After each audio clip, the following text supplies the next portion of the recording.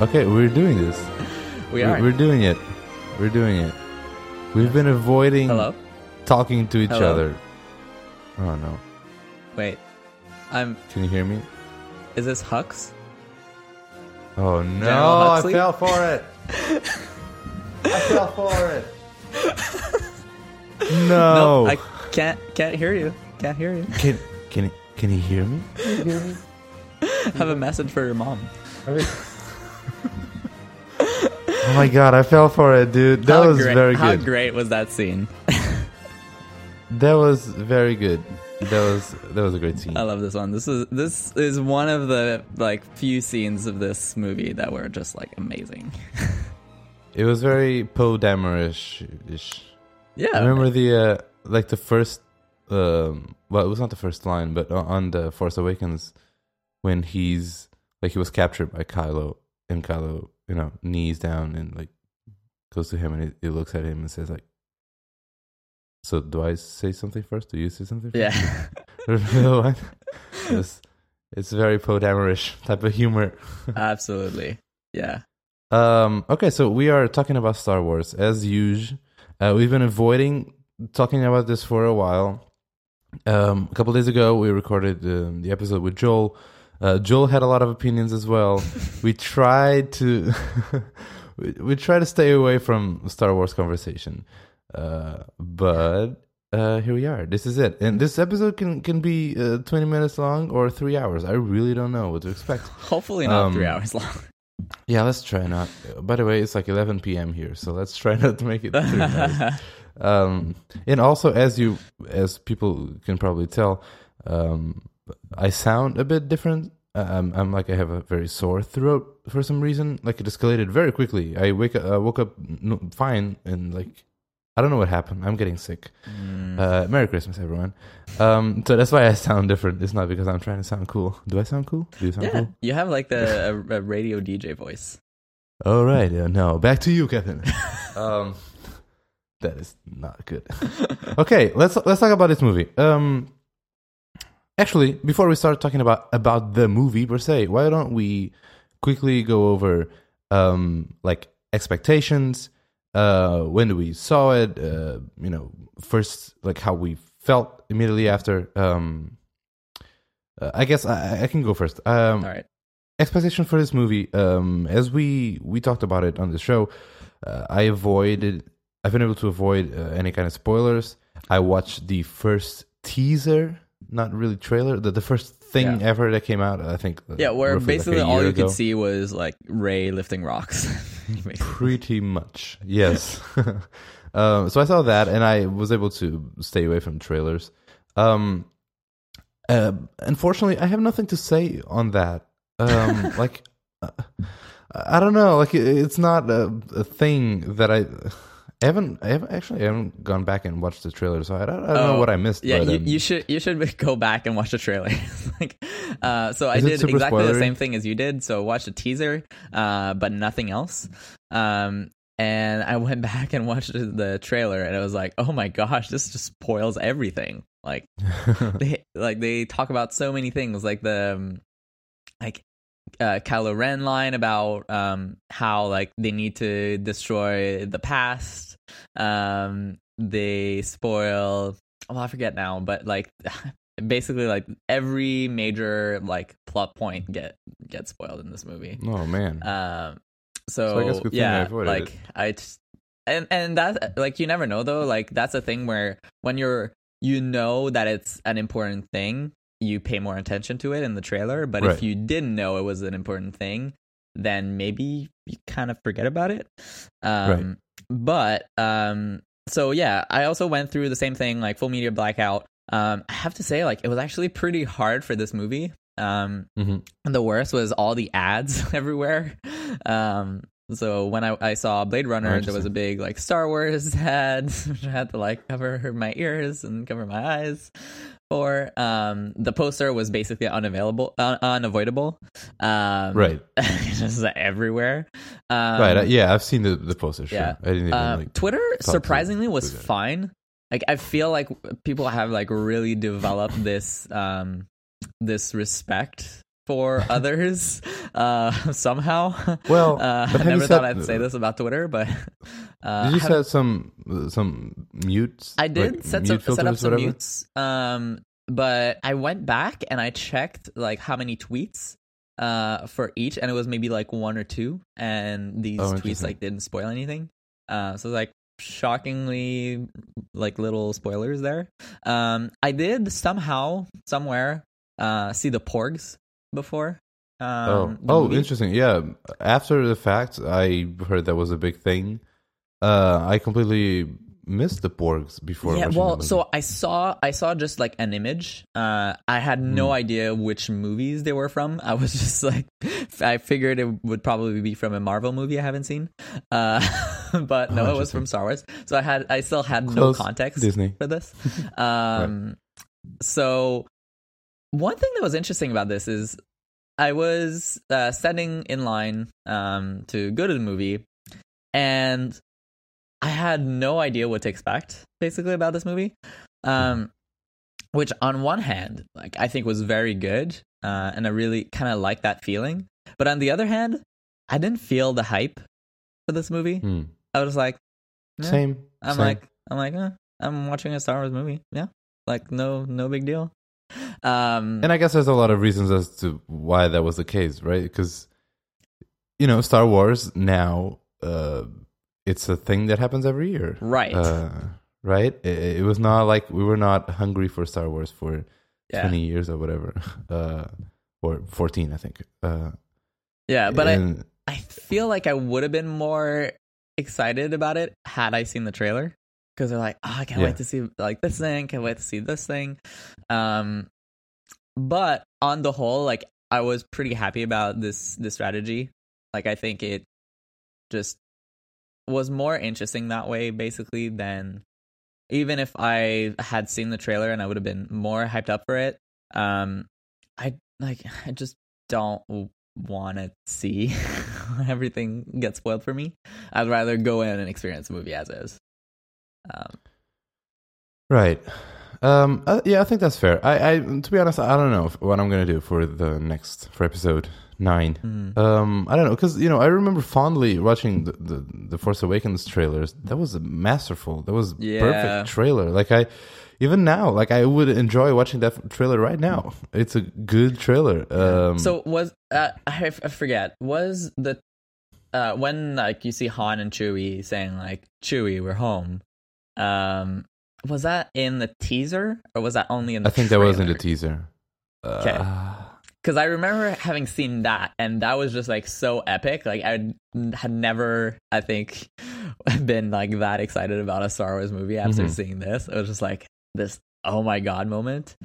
But yeah, like so maybe like a good policy would be just watch the teaser and not the trailer. Or you know what? Maybe not. Because I'm trying to think. Yeah, like, I remember the last scene on. I think the first teaser, the last scene was we following Kylo from the back on the snowy forest, and he lighting up his lightsaber.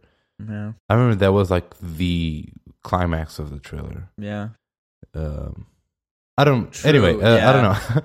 But all this to say, I my expectations were weird. I don't know. Like I was expecting a good movie, and by the way, Rian Johnson, I love The Looper, for example. It's a movie that I adored, and I remember fondly when I watched The Looper, Rian Johnson released like a audio commentary track for the movie, but whilst the movie was in the cinemas, so like I remember downloading this MP3 file, putting it up on my iPhone, and then watching The Looper a second time in theaters. And like with my headphones, and I hit play. Like you could hear the track, and it's like, all right. So when you see the whatever like screen, hit play, right? So that was like a whole adventure, right. And like that was awesome. It made me feel very like close to this director, which most of the times you don't even really notice or know about the director. So I liked, and I do like Rian Johnson as a director, as a writer. So I was looking forward, like I was expecting this to be a good movie. I also remembered him from being on the talk show. which was like super cool. That is right. That is right. Which is like, 10 points for Gryffindor. A movie director being on the talk show, a Tech Apple Nerdery podcast. Yeah, exactly. Great. So I was also excited for Rian Johnson. I think like part of me, like I think I still prefer JJ. I love JJ as like a director. So I think I like him better. But in the grand scheme of things, like I was pretty confident about Rian Johnson. Right. Also about Rian Johnson, one thing that it was more a recent thing, but the fact that we knew already that Rian Johnson is going to direct a whole trilogy of his own, that kind of set me up to, okay, however this movie feels, like we're going to see a lot more of this type of direction. Yeah, do we know if it's the next trilogy? I believe so, yes. All I know about that, and this is like what I heard. A trilogy in the future. All I know about that trilogy, I'm pretty sure it's the next one, is that it's not going to follow any of these characters' stories. Oh, really? So, yeah, we're not going to see Rey or Finn or... Interesting. And we... Oh, man. So I've heard... Okay, there's a big... regarding like next and future Star Wars movies, there's this whole part of Star Wars lore and story which takes place in the Old Republic. I mean, there's two very popular video games set in this time, which was like even way before the prequels, like very much in the past. And basically, it's like when the biggest, most powerful Jedi and Sith lived, and like there's a lot of lore in that timepiece. Right. So it was a lot of people were, there were strong rumors that whatever Star Wars goes next, they'll probably explore that lore. But what I've heard is that I think Rian Johnson himself confirmed that it's not going to be anything like that. And I don't know if this confirms that it's going to be in the future or whatever, but at least it's not going to be there in that time. So that is interesting, but I'm pretty sure it's going to be like completely different. So I'm actually excited about that. But that actually makes me feel worse about this movie. Oh, really? We can talk about that later. Yeah. Okay, so all right. Coming into this movie, I watched on the pre-release day, whatever it was, December 14th, Thursday. I watched. I was in San Francisco. I watched in the AMC's Metreon. I watched this fan special screening, which was set in IMAX 2D, which was the first time I think I've seen a 2D IMAX movie. And it was there were no trailers, like previews, except for one, The Avengers, but I guess it's probably in the Disney contract. But before they showed a movie, so instead of showing you trailers for other movies, they showed you like a exclusive featurette, whatever. One of those behind the scenes videos exploring all of the soundtrack. So there was like John Williams interviews and just it was like a mini documentary, like probably 10 minutes long or something. Okay, that's cool. Yeah, and I mean that means that there were a lot of people dressed up as they're Star Wars characters. There was a lot of lightsabers. So it's like, okay, let me spoil you this movie right before we start. Well, no, not really. Everyone was excited to see this, but there was lightsabers in the beginning, and I was in the first 1 minute. I became very concerned that this audience is going to ruin this for me. But no, they probably clapped, I don't know, and cheered 3 times during the movie, which was okay, I guess. It was not that bad. So that was me coming in. I watched it alone by myself because I bought the tickets, I don't know, 2 or 3 months ago. So yeah, I mean, it was good. And to be honest, this is we're spending so much time talking about everything but the movie. We'll get there. Yeah, IMAX is great. I love watching movies in IMAX. My number one, the thing I like the most about IMAX is the sound. No doubt. The screen. So I didn't have awesome seats, but they were okay. They were good. I was not like in the edge. It was close to the center, but like IMAX distracts me too much because I can't see all of the screen at the same time, right? So I can't. Wait, what? Why not? Like the screen is so big. If I really wanted to see everything, I would have to move my head. So I can't.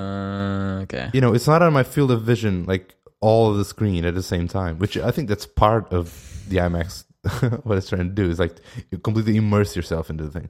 But so that because I don't want to miss anything and I want to see the whole picture, literally. Like I think I enjoy IMAX. It's very immersive, but I have to watch it again in a non-IMAX screen, whatever it's called. So I've only watched it this one time so far. Because after that I got traveling in my life and then jet lag in my life, and then I just Christmas, it's chaos. So I haven't had a chance to watch it a second time. I plan on to. My girlfriend still hasn't seen it, so another reason to go and watch it. Nice. But that's it. So everything we're going to talk about is my recollection from a week ago. So disclaimer. Right. So I have seen it twice. I saw it first on the opening weekend, and then I saw it again 2 days ago. That was funny because the second time I was alone, like in like morning on like a Wednesday. The theater was so empty, but it was great. Like, I was able to like have a really like quiet theater, have really good seats, and get to experience it a second time. But honestly, I feel like my memory for these things tends to not be that great. Like I'm not the person who remembers every single little detail and every single line. Okay. So yeah, whatever. I have notes. Okay. Good. Okay, let's talk about the movie. Before we talk about the plot, which the story itself, which I think is a bit controversial. I think there's a lot of thoughts in there. Can we first address how the movie looks and feels like visually? Mm-hmm. I thought this movie looked beautiful. At some points, it definitely looked like not Star Warsy. I can expand on that a bit later, but sure. The final set piece on the salt planet, whatever. Yeah. It was a big callback to Hoth, of course. But still, the red accents, all of that looked amazing. The scene in Snoke's palace or whatever it's called, that looked very not Star Warsy, but I think it looked super cool. It looked very artistic, but I think it looked beautiful. I feel like that's kind of a metaphor for this entire movie, but like, or not metaphor, but like you can apply this to the entire movie where like I can see what they were going for. I just don't think that they've nailed it. See, I disagree. Okay, that's good. I disagree. I think they nailed it. It's just not what like. So, for example, like visually, there were like some good ideas, like the planet with the salt and the red, like awesome, like a great idea. I love everything about this. Snoke's kind of spot. What like again, I like this idea that it's like all gonna be red and everything, but it was actually like kind of underwhelming. Especially if you compare it to The Force Awakens, because The Force Awakens has like a similar kind of scene where you have Snoke is like this giant and has this like incredibly massive throne, which feels like a 1,000 times more epic than this one, which like was very empty and like very low key in my opinion. But again, like I can see how like in a drawing somewhere like that, this idea of okay, let's have this like red backdrop was like a really cool idea. But I feel like they didn't nail it for me. Interesting. I think they nailed it. I just think that for a lot of people, this was not what they were looking for. And I mean, I think we comment this on the first teaser or whatever. It's the first time on a Star Wars movie that we've seen slow motion. We saw a freaking like time lapse of plants growing or whatever during one of Rey's visions. But that's very un-Star Warsy, right? It's it's very different. We saw a couple of like voiceover sections with Luke at the beginning. And Rey, all of too. that is new in the Rey, sort of black hole. Right. So there were a lot of, none of this is new to cinema, but it was new to Star Wars. So even movies like Rogue One, which was on purpose, it was supposed to feel different, right? It looked more in line with the Star Wars films than this one. Yeah. So I think that is interesting. Okay, I was trying to save this for like the closing closing argument, but okay, here's my. People are divided on this movie. Overall, I think critics are giving it big thumbs up, but overall, like audience feedback is very, divided. Let's say. I think what happens here is this movie is, the middle piece on a trilogy. It's setting up the future, not only of this trilogy, but as we mentioned, of probably the Star Wars cinematic universe with Rian Johnson at the lead. This movie is trying new things and it's setting up the future, or at least the next chapter on Star Wars, which is something that The Force Awakens could never do. If The Force Awakens was super different than all the other Star Wars movies, people would freak out, because after the prequels, all of us Star Wars fans were looking for that Star Wars feel that the trilogies failed to deliver. That magic, that's what we wanted. Like, we needed Star Wars back, and that was not an easy task, but it was a job that JJ delivered perfectly. And also, it was probably the biggest complaint about The Force Awakens, is that it was too similar to A New Hope. Mm-hmm. So JJ had to deliver a movie that it was what fans wanted. It had to feel like a Star Wars movie, the original trilogy, and I think it delivered it perfectly. Also, while setting up a new, a new set of characters, a new story.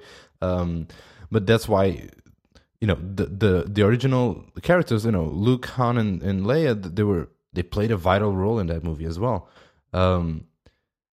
With this movie, it's not that. It's like, all right, we can't, just make a new / old trilogy of movies. We need, if Star Wars wants to succeed and it wants to, last a long time, it needs to reinvent himself. It needs to innovate and deliver something new.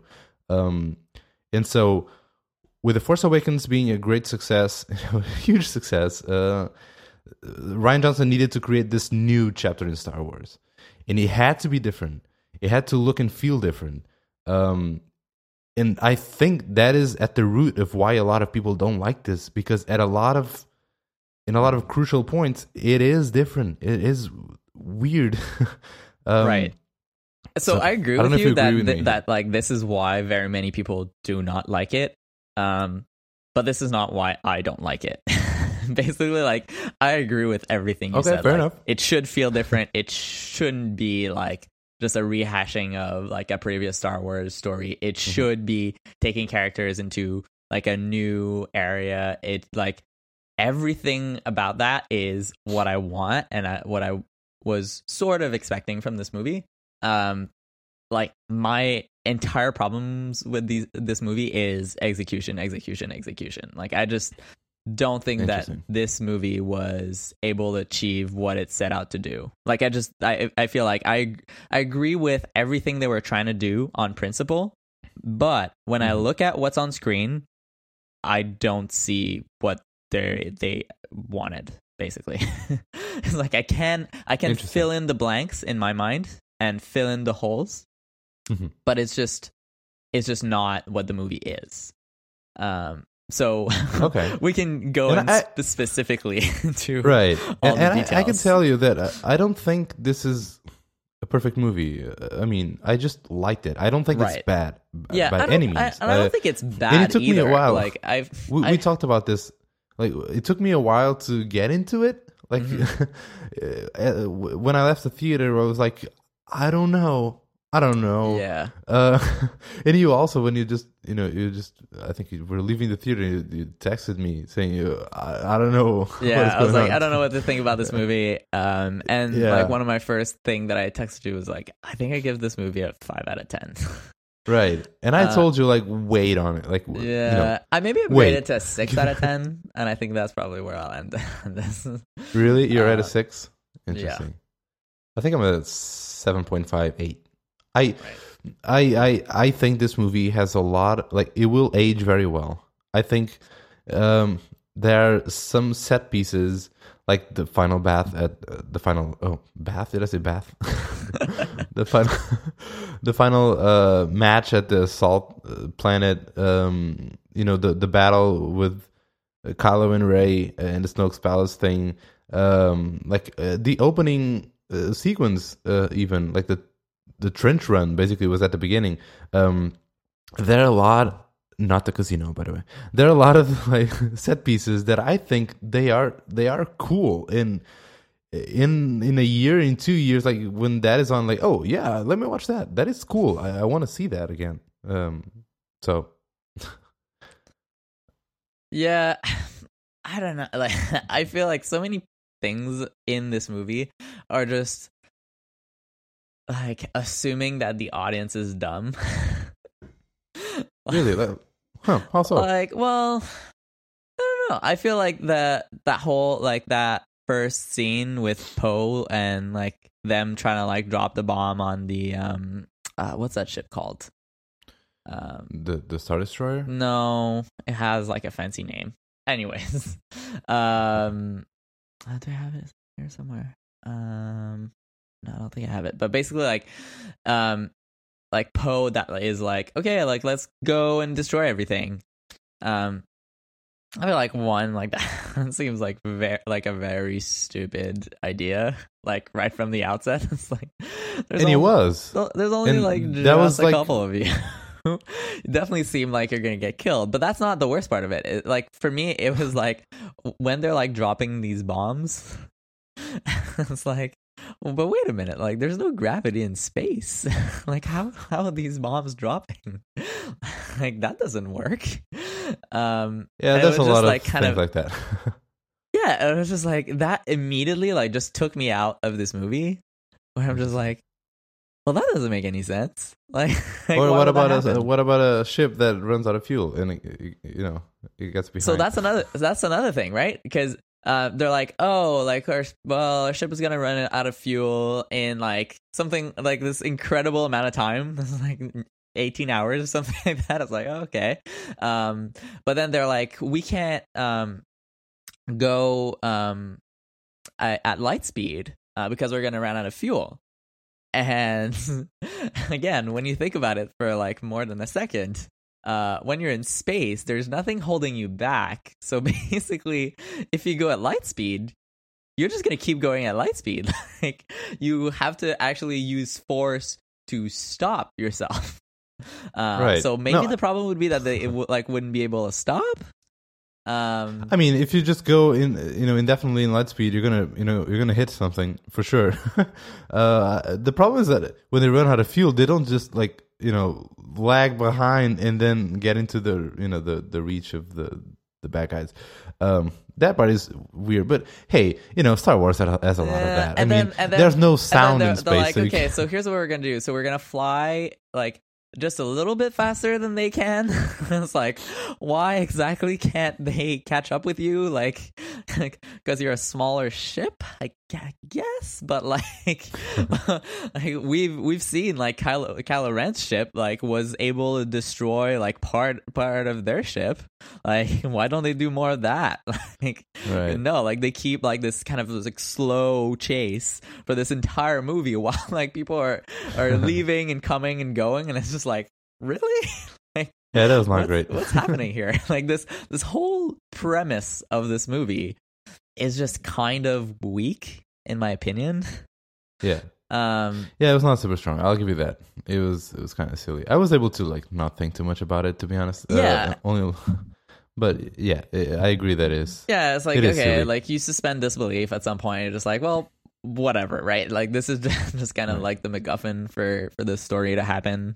But then let's see, like, do you remember like the order of things more than I do? So that was kind of first scene, and then we get Finn who wakes up. Right. And right. I mean, that was like middle.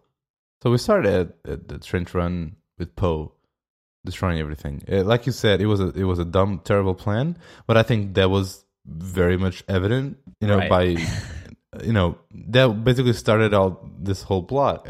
He failed. Poe was dumb. That was not a good move, and he kind of ruined everything for everyone. Yeah. And then, at the same time, we have Rey and Luke back at the island. But we only see Rey and Luke when Finn asks, "Where's Rey?" And then they cut immediately to like, "Here's what Rey's been doing." Oh, I didn't even. Yeah, I forgot about that. Okay. Yeah. It felt like at the same time to me. Interesting. No, it wasn't. Yeah, that's the thing. Okay. But basically, like it's effectively right after. Right. So. Okay. I mean, instead of going like plot point by plot point, because I don't even have anything in front of me that I'm just like. I mean, I feel like we should at least just try, and at some point we're just gonna break away. Because then like then you get to Finn and Luke, and basically the first thing you see is that same scene again where she's like handing him the lightsaber, and he takes it, and you're gonna be like, oh my god, like what is he gonna do? Like finally reunited with his lightsaber, like looking forward to this. And he just like throws the lightsaber, and again, like I thought like that scene, that moment was like, yes, this is great, like this is perfect. Like great idea. Yeah. But then the rest like happened. I think this movie, and it kind of goes along with the theme of, setting a new tone and new direction. This movie, like, gave a middle finger to all the theories, all the fans, like, it just turned a lot of things on its head. You just mentioned, like, Luke, throwing his lightsaber over his shoulder, like, nope. Oh, you thought this was going to be a big deal? Nope. Yeah. Like, I'm gonna jump ahead of myself, but like Snoke, oh, you think he's Darth Plagueis, he's whatever, but who's it? Nope, you don't care, he's dead, it doesn't matter. Oh, but who are Rey's parents? He's probably Han and nope, it doesn't matter. I was so relieved by that. I was like, yeah, thank Rey, God it doesn't matter who the parents are. To the Skywalkers in any possible way. Yeah, like it just turned a lot of things on its head. Like, it doesn't matter. I don't care about you. I don't care about the fandom. Like, no, let's focus on other things. Yeah. So basically, like, we get kind of. But my thing is like, okay, like basically, he throws out the lightsaber. This was a great like scene, great idea. But then immediately, I feel like I was like, okay, I know what's gonna happen.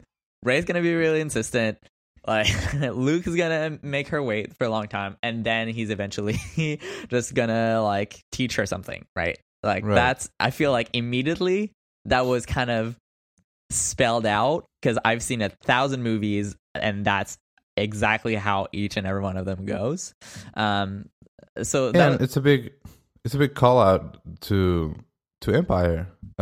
Luke goes to the bodega system. He meets Yoda. Yoda's like, wow, like it doesn't matter. Like, screw you, I don't care about you. I'm just a silly little green thing.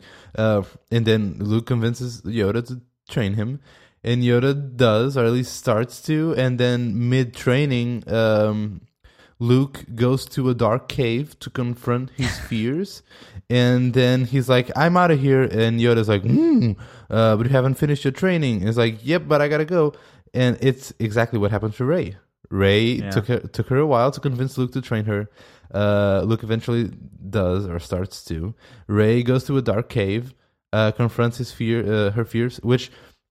How do you interpret that? I mean, we can go back, but anyway, she does that, and then she never finished her training. She goes away. She kind of fails. But yeah, that cave. How do you interpret that? That was a very weird scene. Yeah, I feel like, well, the way I interpret it is like I think she was expecting to see her parents down there, and her fear was that she's all alone, and that basically like all she could see there was herself. Right. But for me, like that scene was just like kind of not landing that much. Like it just... Yeah, no, I agree. It's like, we knew that, right? Like I feel like the scene in The Force Awakens where she puts on the helmet was almost more powerful. Mm-hmm. Seeing that like she was like had this like desire to belong somewhere and this hope within her, whereas like this felt kind of odd, plus like the narration was not great. It was really, and also, it was like a bit too long. Yeah, and the way that they set up like this kind of cave/hole thing was like they made it sound very epic. Turns out like it wasn't. And it's like, why didn't Luke want her to go there? Like there was nothing really. But it was like even like the hole itself, it looked very like weird and very dark, forcey. Like sucked her in, and right, and it has like, almost like looked like tentacles, like the things were alive pulling her in. Yeah, and then she goes in. Oh no, it's just a cave, in the shore. Yeah, and has a mirror. Like it was a bit, underwhelming, I would say. Yeah, exactly. And like Luke's training was honestly like some of the worst training I've ever seen. Probably like it was just not great. Like I get it, but it was just like boring. Like I honestly like don't want to see Rey just like sitting on a rock. Like I want her to like use her lightsaber. Like I want her to like use the Force to do stuff, like. But I think that frustration from the audience, because I think everyone wants to see that. Everyone wants to see Rey kicking ass with a lightsaber and getting stronger. I think that frustration is like what Rey felt. Rey was also like she didn't want to sit on a rock and and reach out literally to the Force. That was so funny. Reach out. She physically reaches out. That was funny. Like I think that was the point. Like we as an audience were frustrated because we didn't see any progress. But the same thing happened to Rey, I think. She was frustrated by his training. She was frustrated that she was not, seeing results, or she was not getting it. Which, it was also what Luke felt, I think, in the Empire. Yeah, I guess. But he's like, at some point he says something like, oh, like when I was younger, I wasn't afraid of like training someone with like such raw like powers. But like, and I wasn't scared back then, but I am now. And then you're like, okay, well, training's over then. I was like, no. Like training just continues. It's like kind of weird. Well, is it at this point? I think like at some point we like cut back to like the rest of the characters. But like maybe let's keep here. Let's do Rey all the way like, and then go back. Kind of entire storyline. Right. So let's talk about Force time. Yeah, exactly. So that's when she's seeing Kylo Ren, and Kylo Ren is seeing her. Right. I thought that was like some of the best moments of this movie. Right. Like the acting from Rey and Daisy and what's his name? Adam Driver. Adam Driver, yeah. Was some of the best acting in this entire movie. Yeah, they had great chemistry. Yes. And something that I didn't pick up on The Force Awakens, to be honest. Like it was, I was surprised. Yeah, exactly. And for me, that was like, okay, this is why they picked Adam Driver for this. Like he like really shines in this movie. Absolutely. And I gotta say, I am still a big Adam Driver fan. I watched Girls. I love that show, and he's in it. He's brilliant in it. I watched this movie called Lucky Logan or whatever. He's also in it. Like what a lot of people didn't like about Kylo being a bit, emo and just, grumpy and like me, annoying kid. That was like, that is Adam Driver. Right. But like, constrained, like tamed. And I was like, guys, if you see one of Adam Driver's like rage moments, he's great at it. He's like, that is Adam Driver for me. And this Kylo Ren is very much that. Yeah. It's like they finally let him loose and like, all right, just go. Just shoot him. that just the frustration is so real.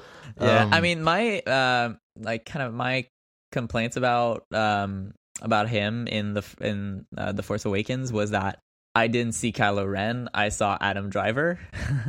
And I think that's mostly gone away with this movie.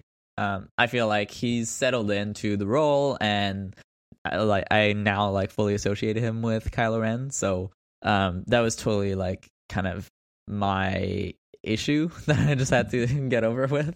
But I think that's the problem of any well-known actors being in Star Wars. But he was definitely not well known, right? And because I knew him because before. I was familiar with his character from Girls. I actually feel the opposite way. Like right now, I feel like Kylo is more Adam Driver than before, which is interesting. Interesting. Okay. Because I've seen his rage in other characters. Like I've seen those episodes, and it was more in line with that. So that's interesting. But anyways, I think these scenes were really great, and you could sort of start understanding that connection that they have with each other. And it was really interesting to see them sort of be really open and kind of develop something together in this weird way, even though they're not in the same space. So I thought that was really cool. And then that's when Rey shoots at a wall. And then you have the caretakers that are angry at her for destroying the wall, which was again that was a funny moment. So before we leave that, we have to talk briefly about that shirtless topless scene. That's later. But, sure. Was one of the Force time sessions? Yeah. Okay. Yeah. Okay, we can go back to it later. But no, we can. I mean, you've talked about it, right. so okay. So it was weird. Was it though? I thought it was great. It was very weird. If it was, the opposite, if you saw Rey getting dressed or whatever, that would be even weirder. So I don't think it was why. I've seen heard. I don't remember where, how I know this, but I've seen somewhere Rian Johnson briefly talking about why the scene happened. And I guess the gist of it is, at that moment, we, the audience, are still not super sure if the characters can see each other. And what can they see each other? Because the way this is shot is brilliant, because you never see the two characters in the same place. So if you have one character in the snow planet and another in the desert, you will never see them both at the same place, right? They're each, and that's what they're trying to communicate. They're each on their own place. And so it was kind of tricky, because you always shot this reverse shot type of way, and it's tricky to tell the audience that they can actually see each other, not just hear or feel or whatever. So the point of that scene was to be obvious to the audience that they could see each other, because they went really obvious though, right? Because there's the shirtless thing, but there's also Kylo Ren also asked her can you see my surroundings? Because I can only see you. Right. Oh, okay. They're really leaning into this. Right. So, anyway. But I think the shirtless thing, kind of starts to plant the seed of, a physical, sexual attraction between the two, which I think is, quite interesting. I really hope not. I mean, why not? I don't like how romance between characters is like just like you have to have it. Like I agree, but in like, this case, why? it's almost like in this case, it's not romance. It's this kind of physical attraction. It's like they can't help but be kind of connected to each other in a way that like I don't know. Their brain might not like rationally, but physically it's like there's something there. Have you been following emo Kylo Ren Twitter account? Yes, oh my god, it's so good. Like it just like I love that scene, like even if it was just for the tweets. Do you have the tweet in front of you? But there's like been just so many amazing tweets coming out of that account. We'll put a link in the show notes. Let me pull it up. It's so hilarious. Oh, here. So he says, "Dear Diary, I stood around all day shirtless and covered in oil in case I got an unexpected call, but unfortunately I didn't." It's so good. And he also has another one where he says, wait a minute. Oh yeah, it's like meticulously colors a Band-Aid black with Sharpie. It's so good. So good. I love this Twitter account. So yeah, and I feel like for me this Twitter account like kind of like it builds on the character I see as being Kylo. That is so great. So yeah, that scene. Anything else during the training? I guess like we should probably talk about I don't know if it's too early to talk about that, but like the book burning scene. The book learning, I totally missed it. Like what happened there? I didn't care about the books. Right. So again, I think this is like a very weak scene where it starts off with like kind of an interesting idea that like basically Luke is supposed to have this thought that the Jedis are as guilty of the war that's happening as the Siths, right? And they have as much to do with like keeping this war going, and therefore the Jedis should stop existing, and the world would be a better place for it. And therefore, why would he keep those books that are basically a way to train more Jedis? So that sort of makes sense. Although, like, I feel like the movie hasn't done a good job at telling us why exactly. Like, do you think that Jedis have a part to play in it? It seems like the only kind of explanation is that, well, Jedis train other Jedis, and some of these potential Jedis turn out to be bad guys. But that's kind of a weak explanation, in my opinion. Like, you could have a better reason. But anyways, so he goes off to like this big tree that has all these books in it, with a thing to like set fire in it, and he gets close to doing it and then kind of has a second thought and just like stops. And then out of absolutely nowhere, Yoda shows up. And let me tell you, like, that scene. Okay. We did not need to see Yoda here. I didn't mind it. I gotta be honest. I didn't mind Yoda. Okay. I gotta ask you. Did you realize that Rey had the books? So, well, we see it after. But right, at this point, I totally missed didn't know. At this point, I didn't know. No, but like at the end of the movie, I totally missed it. Oh no, I saw it. They had like a big shot where I miss it. They like open the drawer and then you see all the books. Okay, yeah, I don't know. And what again, happened. like this is like there's a really interesting detail in there where Yoda tells Luke that there's nothing in here that Rey doesn't already have. Right. Yeah, that was a good troll. I mean, she has the books. Right. Good Yoda troll. Yeah, so but he never tells Luke. Right. Yeah. Yeah. Exactly. Let's Luke in the dark. But I just think like story wise, like I don't want you to just bring in those characters that I love to just have them do like these weird cameos where they're not actually bringing that much to the story. Like a weird thing for me is like, okay, it's I like, disagree. Wait, but it's like Luke wanted to burn that tree, right? Like, why did he need Yoda to tell him he could do it? Like, just have him burn down the tree, and that's fine. That makes total sense with his character.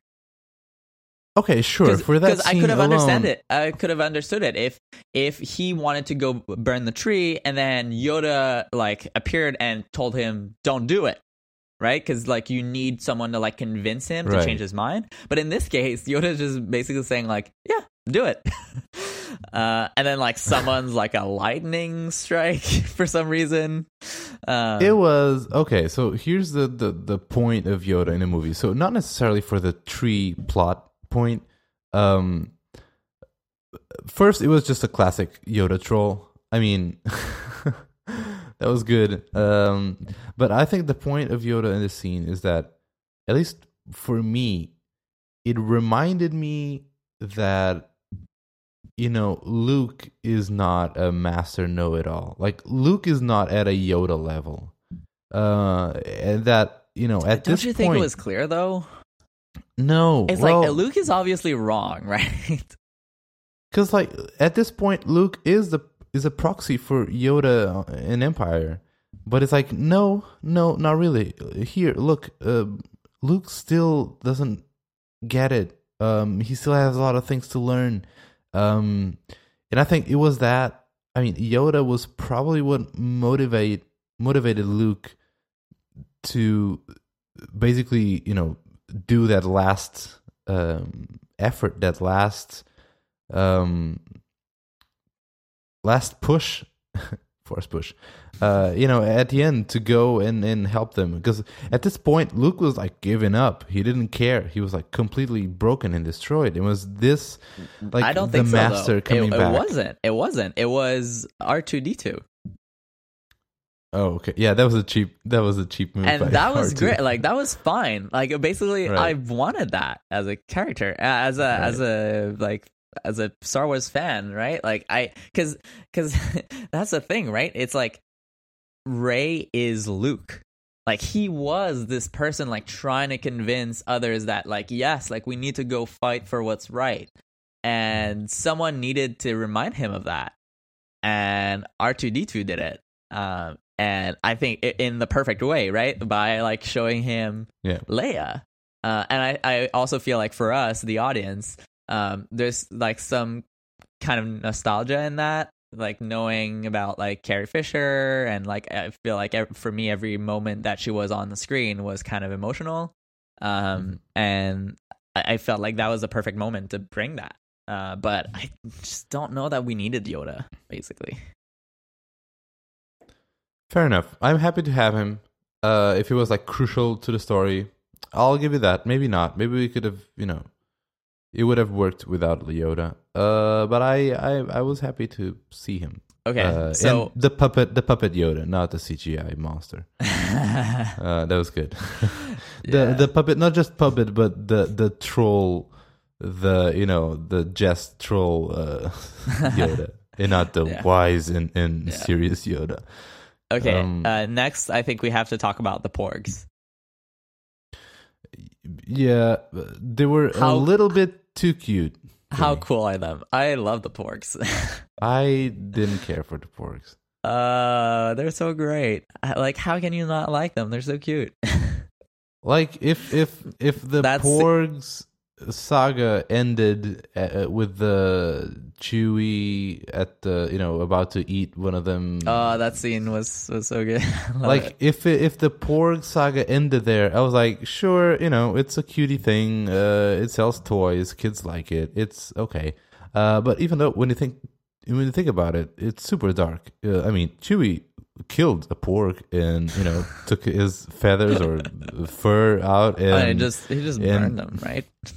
Right. So like that is fine, but then eating anyway, that can be a bit too dark if you think too much about it. But like if the Porgs ended there, it's fine. But then I didn't like having the Porgs everywhere in the Millennium Falcon, like almost piloting the Millennium. It was a bit too much, just a bit too much. Yeah, they're just like, but it's fine.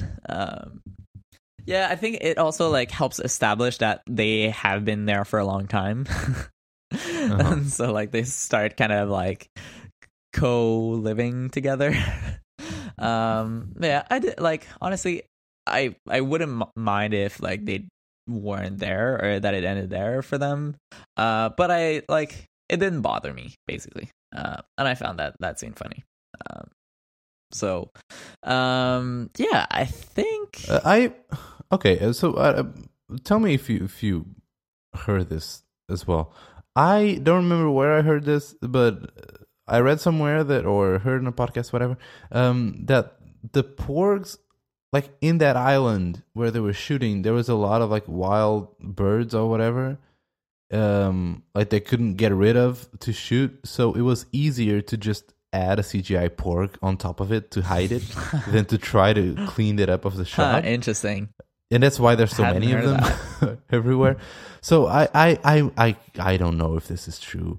I know that I heard it's like, okay, you know what? Okay. You can have that. That nice. Is actually pretty smart. Yeah. That's pretty cool. Yeah, so is there more stuff on the island? On the island. I like seeing the X-Wing in the underwater. I was really hoping for some throwaway there, like me too. In the end, Luke would. I don't know, like I was waiting to see more, but nope, that was it. The scene with the blue milk, that was maybe a bit too much. Yeah, like, I don't think that we needed that. Yeah, that was kind of weird and gross. So yeah, what else in that? I think that's it. Yeah, I think that is it. Right. Okay. Can we talk about the flashbacks to Luke and Kylo? Oh yes, that's the big part that we forgot about. Yeah, I think that was very well executed. I think it was great. It was very hard to pull off, but I think that they managed to do it. Showing like the same scene from two different perspectives, yeah, and you know they're both true, but they have very different meanings and interpretations. But it was not like, oh, the way Kylo remembers it, the script was different, which could happen, and this happens to humans. We kind of like change our memories, but no, like the exact same scene, but just it was shot in a way that you could very much feel the different points of view in the scene. I think that was great. That was really good. I agree. Like that was great, and that was sort of unexpected. But I really, and again, like this is in like my final notes on this movie, but the characters are very underdeveloped in this entire movie. They're like almost like cardboard characters in my opinion. And what? Oh yeah. So okay, I don't agree. Okay, so we go from last time we've seen Luke, he is the guy who thinks he can save Darth Vader, like the big like bad guy that like there's something that's good within him, right? And then now what we're seeing with this movie is he goes from that person to someone who is willing to kill not only his student but his nephew because he feels like he's starting to turn bad. Like that is not the same person, right? And I completely believe that like the Luke that we knew can evolve to become this person who would kill their students and nephew. But the movie just like never showed me that. Like how can Luke go from point A to point B? Like I feel like I need more explanation here for why this makes sense and like what is the thinking that brought him there. Because right now like it feels very cheap and like just very like odd, right? Like I look at this and I'm like, yeah, like he's obviously wrong, right? Like you can't empathize for him at all. Right. Okay, this is a big one. This is a big one. I liked what Rian Johnson did here. And it all comes down, which is a central theme of this movie, which is the disparity or the fight. No, the fight or the disparity of Luke the legend and Luke the character. I mean, Luke himself talked about this and said, I was a legend, and people just created their own stories and interpretations of what I did, and people expected me to save the galaxy, and it was a lot of weight on his shoulders. It was a big name to live. It was, and we see that because Luke is, for us, the audience, Star Wars fans, Luke is a legend. Luke is the hero of this story. And so we just expect Luke to be perfect and to save us and be this powerful hero. And when you see him in this movie, it is immediately apparent that he is not that flawless, perfect hero. He is a very troubled man, haunted with failure all around. He's a man who's given up, and he's completely destroyed. He's a broken person. I loved that they did that. I love that they couldn't live up to Luke's expectations of the stories that people created around him and what people were expecting of this character. They couldn't, so they're just like, no, that is not going to happen. Yep. It's a very human take on this character. I completely agree with you. I think this is a good idea. I just don't think they executed well on it. But dude, think on on Jedi, Luke. I don't know if you interpret this way. At that scene with, or no, not Jedi, on Empire, Luke. When Luke is on the throne room with the Emperor and Vader, Luke thinks about the option of turning to the dark side. Mm-hmm. I believe so. Luke plays with that thought. Luke is not just like, no, I am a good person, never. Luke plays with that thought. He considers it. Mm-hmm. He looks at at the Emperor, he looks at the situation, he looks at Vader, who's his father, maybe I could, maybe I could make them good, turn them from the inside, whatever. I have no doubts that he's, his intentions and ideals are pure and good, but still, he plays with that thought. And I think that is exactly what happened at that scene with Kylo. It's not that, I don't believe, my interpretation of Luke, the character, I don't believe that Luke would ever actually murder Ben. But he thinks about it. He plays with the thought. He's there and he acts on an instinct. He lights up a lightsaber. He never attacked Ben, right? He never strike down. But that moment of hesitation, that turning on the lightsaber, that is, what ruined him. Mm-hmm. That was that was what kicked this whole turn of events. But why? At least my interpretation of Luke is that I believe that this character could play with that feeling, could ponder this option, and on an instinct. I mean, he's old. His reflexes are not that good. He could light up the lightsaber because he was playing with his thought, and that backfired really hard. But I believe this character would do this. Not strike down Ben, but consider the option and light up the lightsaber. But again, I can make up a story in my mind for why he might do this, right? That's what I said at the beginning. I can imagine a better version of this movie in my head that talks about this, that makes you imagine if maybe he has a forced dream where he sees Kylo killing all the apprentice and having to weigh that dilemma of should I do what's best for the greater good, or should I try to save him, and having that dilemma. But we never see that. Like everything there has to like I have to like headcanon this to basically like have it make sense. But that's not what the movie tells me. Like the way that the movie brings this, like it's maybe this like 1.5 minute, right? Like where this all goes down. And I think that they don't do good enough of a job at explaining like to me why like a rational person would make this decision. Okay, fair enough. I think they gave us the hints that we needed. I mean, we arrived at the conclusion. We get there. It was not super obvious. Hey, maybe it could have used a bit more information, context, whatever. But I think it was there. I mean, Luke said, like he acted on an impulse.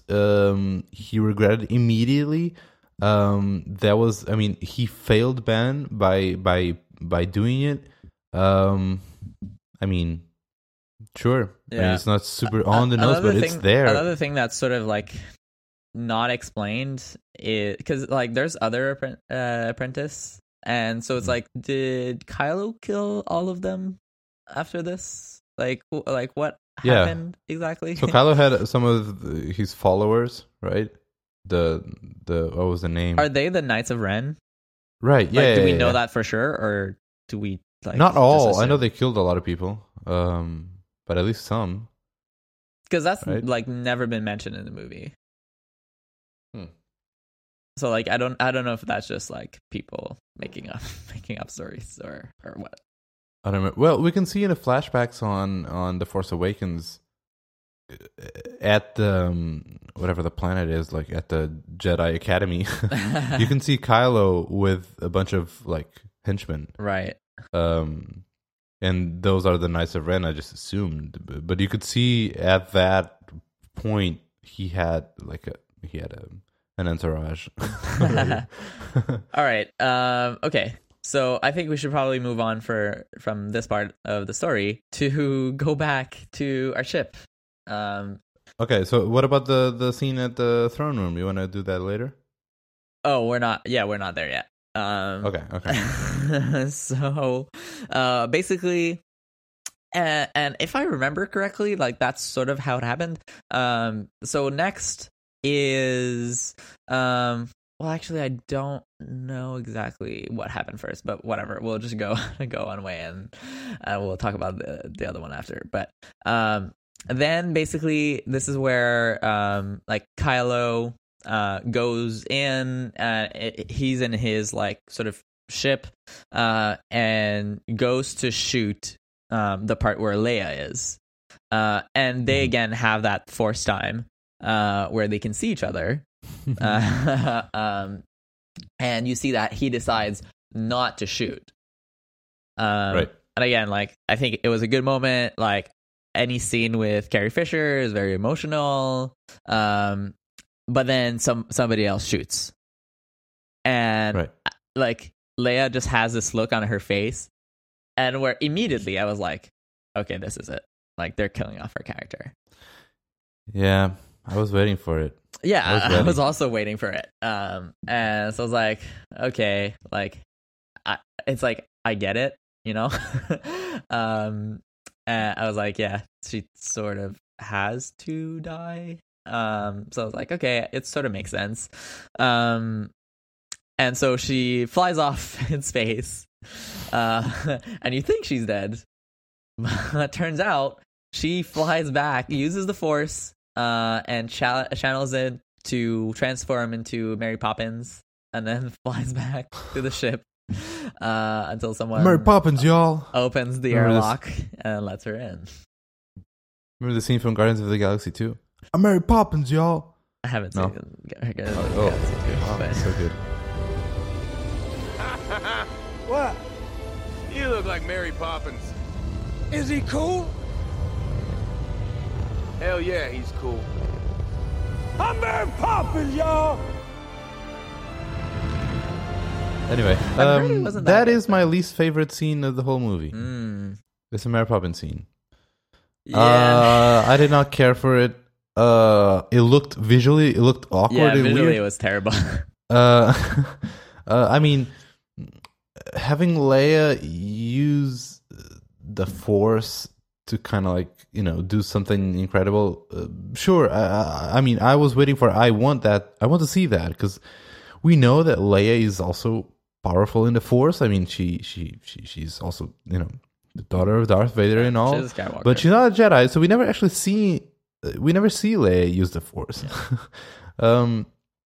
So I wanted to see that, but the way they chose to show that in this movie, I did not care for. Yeah, it. I like how unexpected awkward. it was, because I think pretty much everyone understood that like she's gonna have to not be in the movies at some point. And so it was actually big surprise that she would. Oh, come okay, back, okay, right. Yeah. So that was surprising. But I found that like kind of odd, right? Because she's just saving herself, which sort of feels selfish. Like what about Akbar, right? I would have expected her Akbar. to like do something, use the Force to protect everyone, you know, and like have this magical shield or whatever that like prevents them from being hit. Mm-hmm. But somehow, like, she is the only one who lives, which feels maybe a little bit selfish. I haven't thought about that. That's interesting. In like yeah. a weird way. So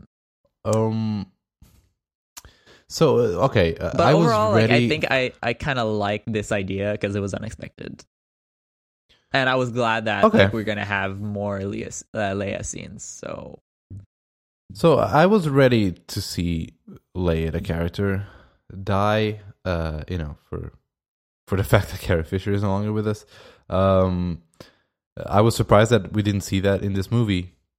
And I have no idea how, you know, Carrie's passing, how that affected or influenced the script in any way. I don't know if the shooting was done by the time. Yeah. So what I heard from other podcasts is that all the shooting, all her scenes were done by the time she passed away. One thing that they weren't able to do is, like, basically what they tend to do is have actors basically like dub their own scenes in cases where you can't hear them well. Right. So, and you can sort of hear that like in some of her scenes, like you kind of having trouble hearing her. And that's because they weren't able to do that. Okay. But other than that, like they haven't scenes. modified the movie based on that. And apparently what either Rian Johnson or somebody from Star Wars have said is that they will not be creating like a CGI version of right. Carrie I also Fisher heard for that. the next movie.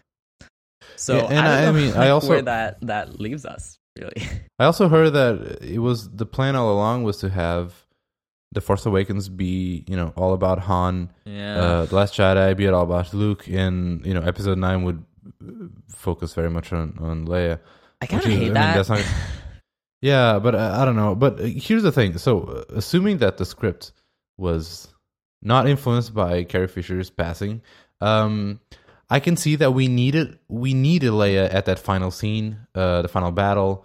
We needed her to, you know, meet with Luke. We needed that moment. If we needed this Force Mary Poppins scene, not sure. But then Leia is just out of the movie for the most part of it. Like she's just not in it. You know, she's asleep or whatever. Yeah. Whatever happened. Well, but that's setting up for like Poe's story arc, right? Okay, but it feels cheap. Like what? Yeah. I don't know. I don't think it was very good. She just. No, I agree. You know, like it was all very weird, right? Like it's like she. I mean, I get it. Like she just managed to survive in space and fly back to her ship, but it's like why can't she come back and be fine? Like, right? Like because there's obviously no rules for how the Force works. So it's kind of odd that like she comes back and then like she has to be sort of in the coma for hours and hours.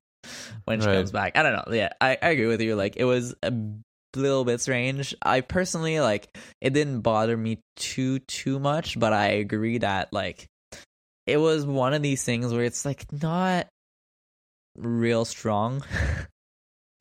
Like, it's just, like, it happens, because, like, and I can see why it has to happen this way because of the story that they decided. But oftentimes it feels like they made this like arbitrary decision and then they retrofitted all the other pieces to like fit that idea rather than like make a story that makes sense and then like go with that to see like what would happen.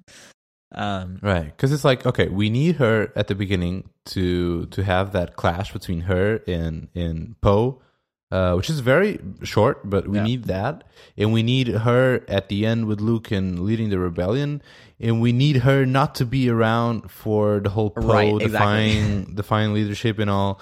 So it's like, okay, we need her at the beginning, at the end. We can't have her in the middle. Do something. Exactly. I know. I'm Mary Poppins, y'all, and I'll just. We'll just blow her up, but not really, and then she goes into coma. Done. Ship it. I don't know. It felt like lazy writing in my opinion. Yeah, that's sort of how it felt. Yeah.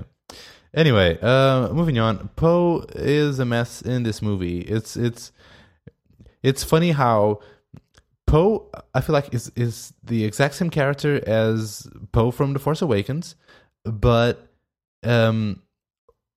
like that character fails. Poe in is this like the different dumbest person in this situation. movie. Like, he's responsible for killing like thousands and thousands of people. Like, every single person in the rebellion who dies in this movie is because of Poe.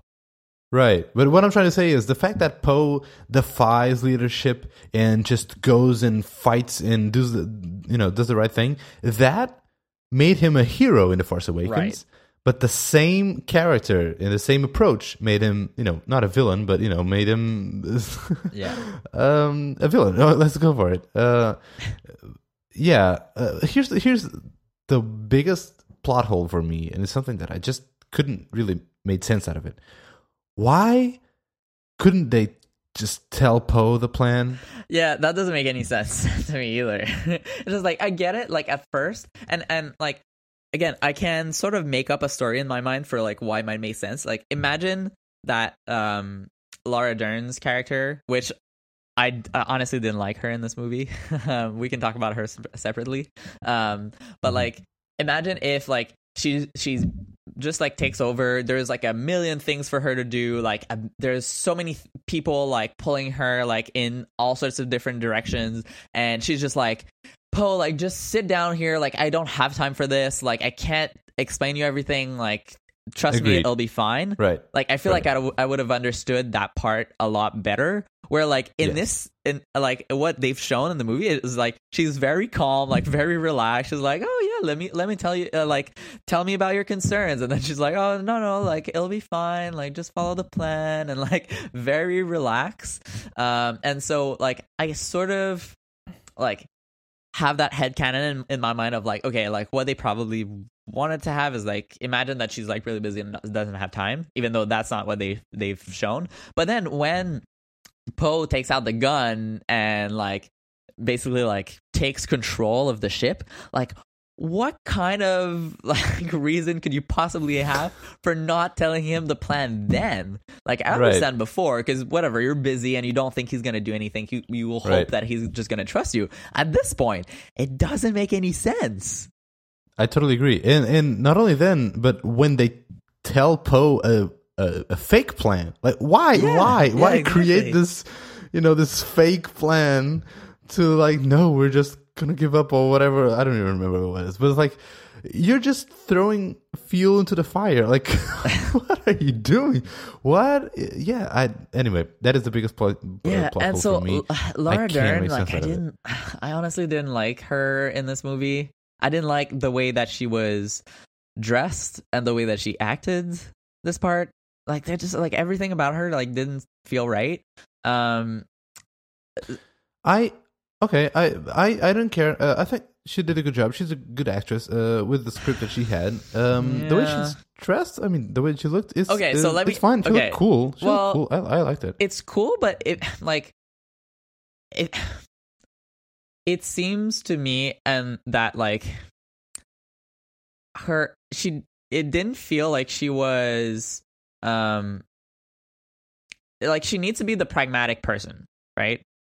And because that's her character. She's pragmatic. She's like, look, we don't have fuel. Like, what we need to do is find this planet, get to this planet. Like, I don't need to be flashy. I don't need to be like get the credits. Like, if someone has to sacrifice themselves, that's gonna be me, right? Like, that's her character. But the way that she's kind of dressed feels like that's not what that says to me. Like, she's sort of dressed as someone who like she's wearing this like big long like very nice dress, like has like her hair is very nice, like everything is like very much in place. Like it seems like she's the way that they've dressed her is more as someone who is like more flashy and kind of wants that attention, when like that's not how they want her character to be. So I like compared to Leia. Leia also had like these crazy like flashy outfits, right? But Leia like sort of wants that attention. She's like the feisty, like she'll dude. Sorry, I bumped my mic. She's like the flashy, like yeah, like let's go ahead and like let's do it, let's get shit done. And but I felt like for this character, it wasn't super appropriate. And I don't know if you remember this because you've only seen it once, but you know the lady who introduces her before, like right before she appears on screen. I don't know if you sort of remember her. If like any of the listeners do, I feel like I was expecting more someone like her to take charge, because it's like she's a lot more like down to earth. Like you like just looking at the way that her costume and her thing, like you feel like this person has been through a lot and that they've been fighting with the rebellion for a long time. So I felt like maybe that would have been more appropriate. Again, like in the grand scheme of things, like that's a very, very like nitpicky comment. But overall, like I don't know, I just didn't feel like Laura Dern's character was that great in this movie. Although like I understand why she had to be there, and I'm like really happy that like the second in command was also a woman. Like totally appreciate that and totally like that. The only nitpick I have with this character, and not at all with Laura Dern's performance, it's just the character. It kind of I feel tricked when like, oh, there's this very important character that you never seen, but like, oh, and now she's here, and yeah, she's super important. Yeah, exactly. She's like, you know, second in lead in command. Yeah, it's like, wait, what? Who's she again? So this kind of like throws me off, because you know it's hard to build this awareness and this empathy for a character that you were just introduced in, like right in the middle of the action.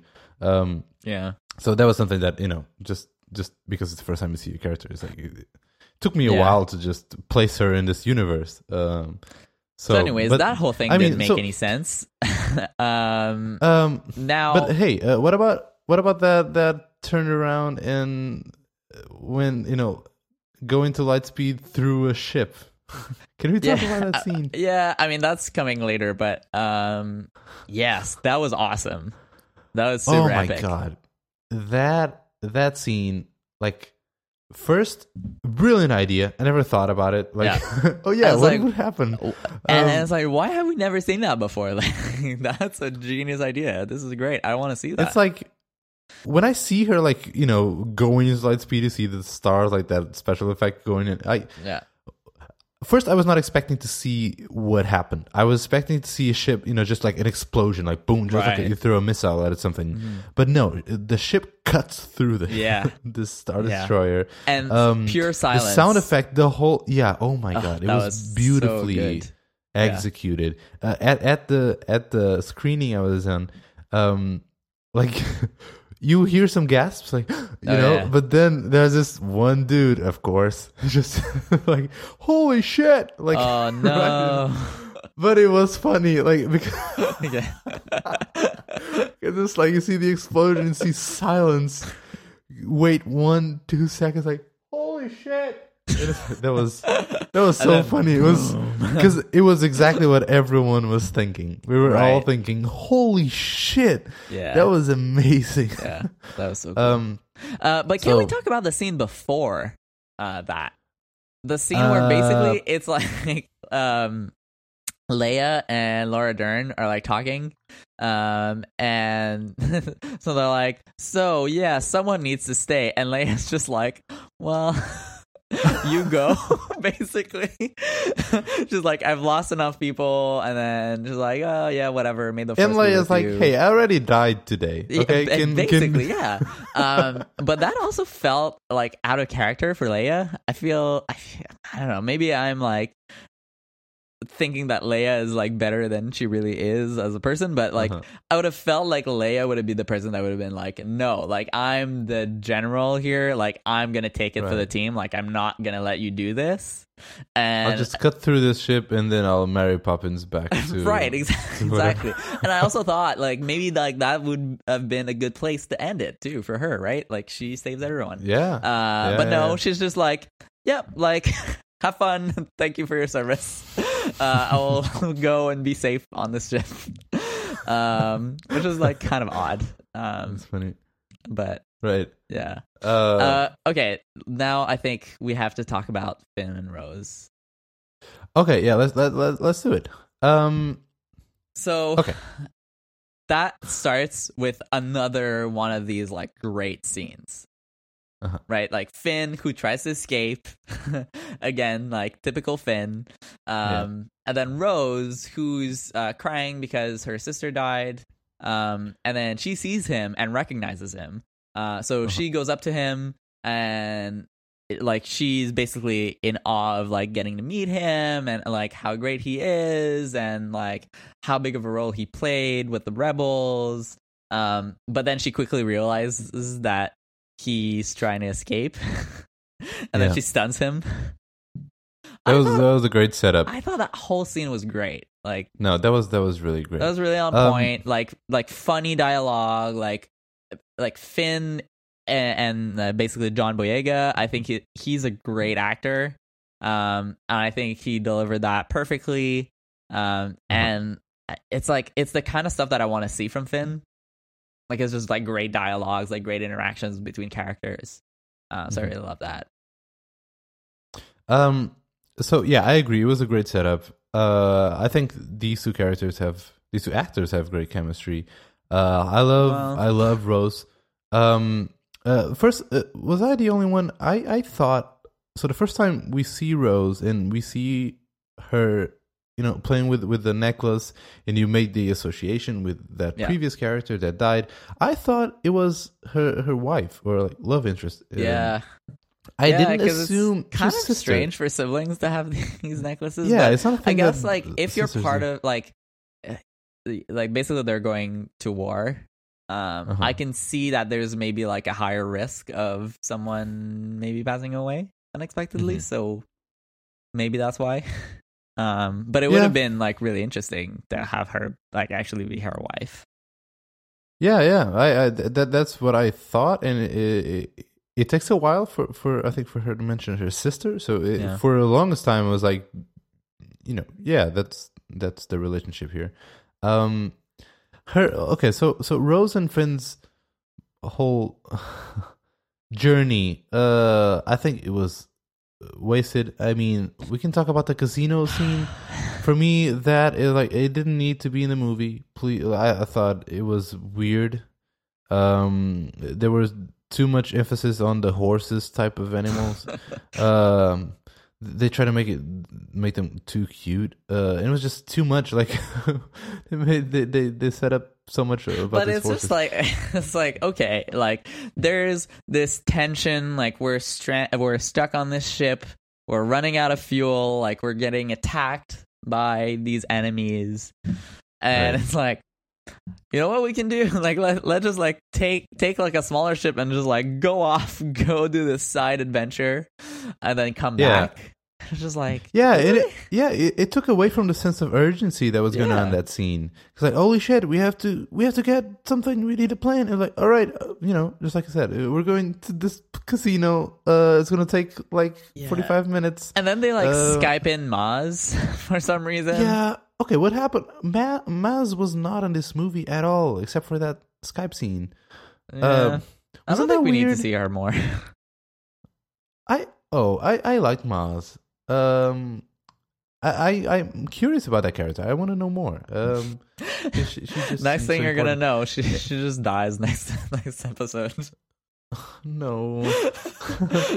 Like Snoke. So Like, anyway, who's this the person? casino Done. felt first it ran for too long, in my opinion. It took away from the sense of it was like a side quest, like a separate mini movie inside this movie, which was weird. They were trying to felt- replicate Cantina again. Exactly. It felt too forced for another cantina scene because every Star Wars movie has to have it. It felt kind of forced. So then the all Force the Ghost. weird cameos. No, all the weird cameos. We see Justin Theroux. I think that's how you pronounce it. His name. Who? I know him from The Leftovers. He's a famous actor.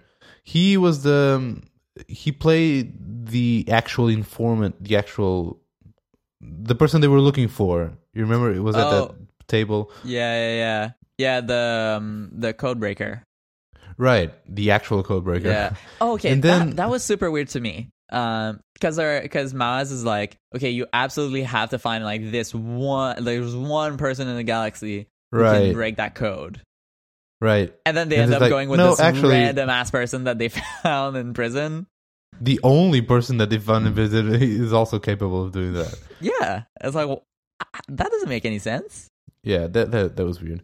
And also, Benicio del Toro plays Benicio del Toro. Like I don't think Star Wars work with famous actors. Yeah, no. It's I very agree. hard for me. Because then I'm looking at Benicio del Toro. Like I can't Yeah. suspend my my disbelief to Anyway, it takes me off. Yeah. It's like basically, and I think I've said this about the Rogue One, is that whenever you put well-known actors in Star Wars, it's like no, like these people belong to the real world. They don't belong to Star Wars universe. Right. So yeah, I Actually, completely agree with that. I don't know because I was just too young when these movies came out, but I'm interested to see, like, was Ewan McGregor, Natalie Portman in what's the name of Qui-Gon Jinn's? God damn it! Yeah, I don't know who that actor is. You know what I'm talking about. Were they like big stars back then? I don't know. Or That's a good were question. So I don't know how that would feel. I mean, of course, you have Samuel L. Jackson on a Star Wars movie, and Samuel L. Jackson will always be Samuel L. Jackson, no matter what he does. So anyway, Benicio del Toro, not only was the fact that it was played by this actor, and it kind of like threw me off a little bit. This whole character arc, there was really no arc. It was like, haha, I betrayed you, haha, just kidding, I betrayed them back, haha. It's like, I'm good, I'm bad, I'm good, I'm bad. And then at the end, like another plot hole. How did that character, like, when did that character talk to not the Empire? God damn it! What's the name of the thing of the new Empire? The First bad guys? Order. First Order. Like, when did that character? Yeah, I mean, you have made to a assume deal- that they've been detained in prison for some period of time and questioned. But I agree with you. It's just like cut, and then it's like, oh, they've betrayed them. Like, what? Like when? Because we know that you made a deal with them with the First Order, because like, you gave him whatever, paid him with whatever. When was that deal made? Because Benicio del Toro knew exactly when, to set them up.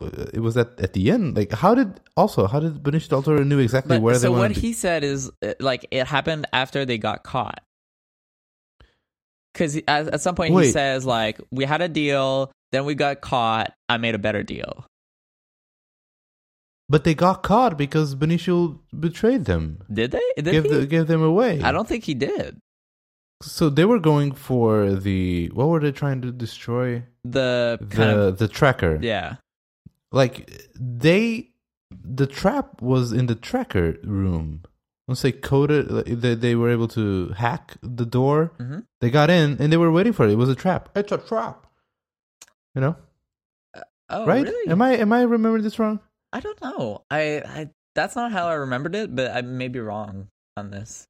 Like that's one of the parts of the movie where I'm kind of like hazy on.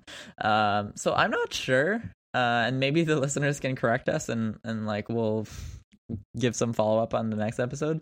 Yeah, my like the way that I saw it was they opened up the door and it just happened that they got caught. Because basically, like, when they're in the corridor, like, there's these guards that are coming by, and then when they got caught, then Benicio del Toro, like, basically found a way out for himself, and just, like, sold them out, and that was it. That's not how I read it, but okay, interesting. Okay, but I might be wrong there. Kind of makes sense, I guess. Okay. Yeah, I don't know. Like, so anyway, like that very whole strange area, like, and then. I want to make sure to keep track of these things, but you know that scene or that moment when there's this like alien looking guy who like puts coins into BB-8, and then like as BB-8 is like rolling around, like you can hear the coins inside of him rattling. Like, yeah, again, that was funny. Like that was fine until BB-8 shot all of them. Yeah, that seemed like a kind of weak way to like stun a guard or something. Like especially when you know that he like can have like a thing with lightning or like has so many other ways to attack someone, but somehow like throwing out the coins was the best. I gotta way. say, after The Force Awakens, I was all in Team BB-8. I thought he's a great character. He's a great little robot. I was all in. In this movie, it was they went a little bit too far. With the coins, it's fine. At the beginning, BB-8 trying to like play that whack-a-mole game with the things.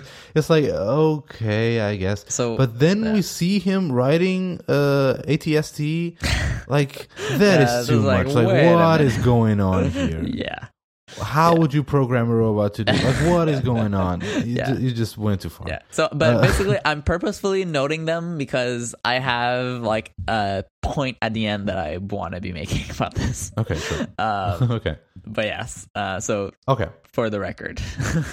So anyway, the whole so that whole plot line. And then they have this whole like philosophical thing about like. These are the people that are profiting from selling the weapons for the war, which, like, again, like, it's like with so many things of this movie, it's like, this is a fine idea, but you gave it maybe like 2 minutes, and that was it. Like, we didn't have enough time to, like, understand, like, the complexity of all of this. But we didn't waste that. So I like that little point. We didn't waste it. We can totally see like that could be the central point of the new movie, for example, or like a new Rogue 2. You know, I don't think they wasted it. It was a good just like piece of information. Deal with this now. I don't know. That didn't bother me. But I didn't feel like we got enough to people realize like the full impact of that. Like that was an interesting. I don't think that was the point. Area. That was not the point. But I feel well. Okay, maybe this is more of like an overarching criticism that I have of this movie. But it's just like you can't just like dive into 25 different ideas. Like you have at some point you have to pick a handful and commit to them.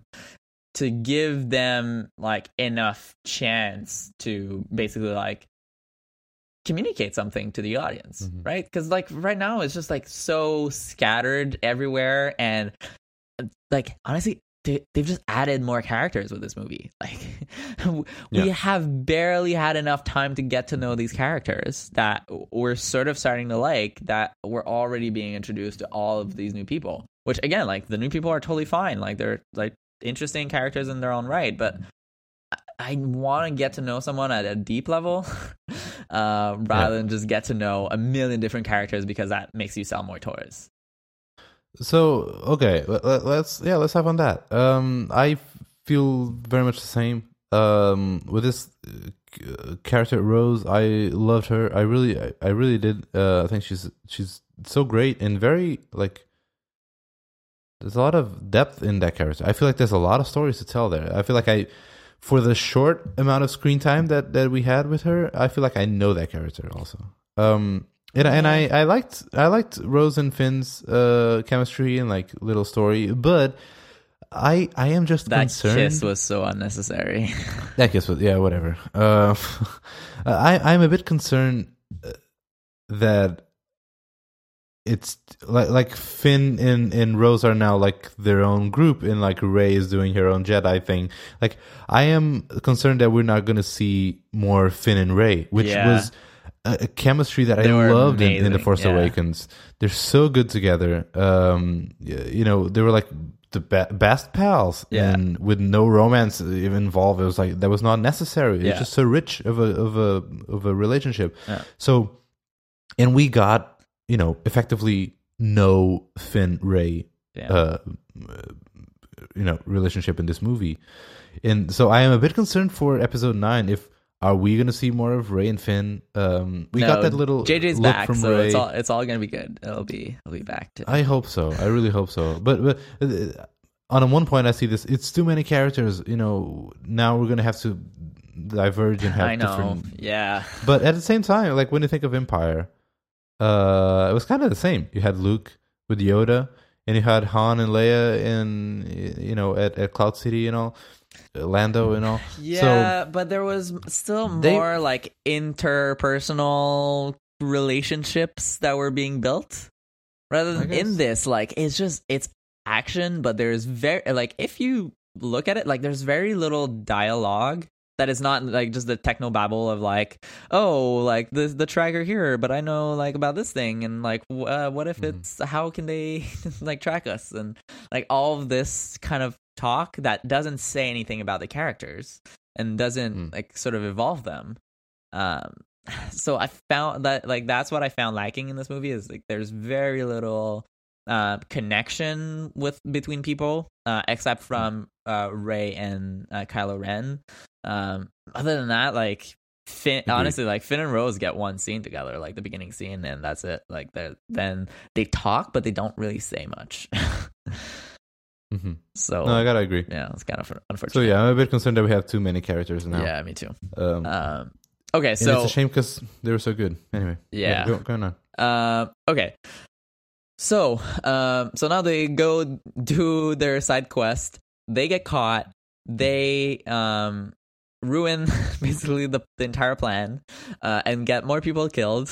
And this is where Laura Dern flies their ship into the bad guys. We have the big explosion. And that's when Rey is like, okay, I'm done with you. Like, you're just a grumpy old guy. Like, I'm gonna do this on my own. So she takes off in the Millennium Falcon, and then goes into this like nice little coffin, and then like ships herself onto the, I don't know, is it the Star Destroyer or whatever? Like, I think it's the Star Destroyer, whatever, something equivalent. So she ships herself to the Star Destroyer, and at this point, like, she arrives, and I don't know if you had the same feeling that I had, but I was just like, what's your plan there exactly? Because you're just one person, and you're just like going in, like, you're in this coffin, like, you can't be like in a position to like be ready to fight like as soon as you land. Like, there is no way you don't immediately get caught there. And then like she lands, and yeah, she gets caught immediately. She was planning to get caught, but because she saw in the vision, she knew / hoped that Kylo would turn good. Right. What? Yeah. And so far so good, but you know, it's still a flawed plan, because even if Kylo turns good, You think you and Kylo can, kill everyone on board, and I don't know. Still. Yeah, that's kind of even like if you an think, interesting. And it's like, what was she trying to do here? Like, was she trying to go kill Kylo? Was she gonna go try to kill Snoke? But if definitely that's not kill Kylo. what She went there to meet Kylo and turn him good. That was her plan. Yeah. How that would work? Yeah, I feel like no she was idea. a real optimist here. Yeah, for sure. But anyways, also, with no escape plan. Yeah, exactly. I mean, in the end, Just like, sure, Chewie YOLO. saves her off screen, by the way, which those is like a bit millennials. yeah, millennials, Falcons. It's like sorry, Show I'm title. not even gonna ring the millennials, Falcons. But even Chewie saving her, it was off screen. It was a kind of cheap, like and Chewie goes and Anyway, but let's talk about that scene. To me, that was one of my favorite scenes in the movie. Was Yes, that conflict that by Kylo, far and away, that was the best scene. So first, before the scene, we see when Kylo meets with Snoke. Basically, Snoke is like, "You're a disgrace. You failed. You're the worst." And that scene in the elevator where Kylo smashes his helmet, in the elevator. He has one of his rage quit moments. Yeah. But that scene is the turning point for this character. Yeah. That's when we see the destroyed helmet. I think that's when Kylo stopped trying to be Vader. Kylo stopped doing whatever Snoke told him to. At that scene, Kylo decides he's gonna do whatever he wants for himself. But Snoke planted this idea in him, right? Like Snoke told him, he was like, "You're pretending to be Darth Vader, like that, like ugly little helmet that you have, like you're no good at this, like you're just a pale imitation of Vader." So I almost feel like you're right in that, like, this is the beginning of like a new Kylo. But I don't necessarily think that this is the moment where it happens. The way that I see it, it's like it's the last moment where he gets manipulated by Snoke. It's like the last moment that Right. happens. Right. But Sure. I find that kind of a shame for the helmet. Because I really watched The Force Awakens, and man, Kylo looks awesome with that helmet.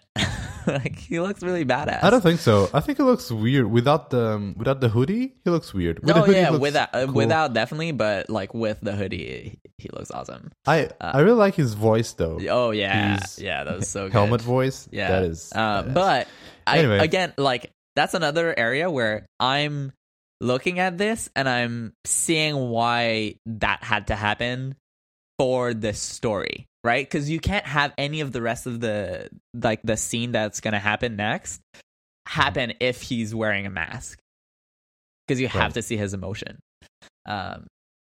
So yeah. Well, it's easier. You don't have to. Vader communicated a lot of emotion. Yeah, but Vader was Vader.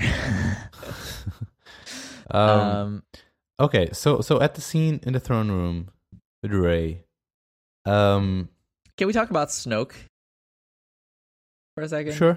I don't have a lot, but okay. Okay, so I talked a little bit about like how I found kind of that set a bit underwhelming, especially in comparison. Like, if you have a chance, like go back and watch The Force Awakens. Like, there's one hell of an epic throne in The Force Awakens, and Snoke is massive. He's like huge. He's impressive. He's scary.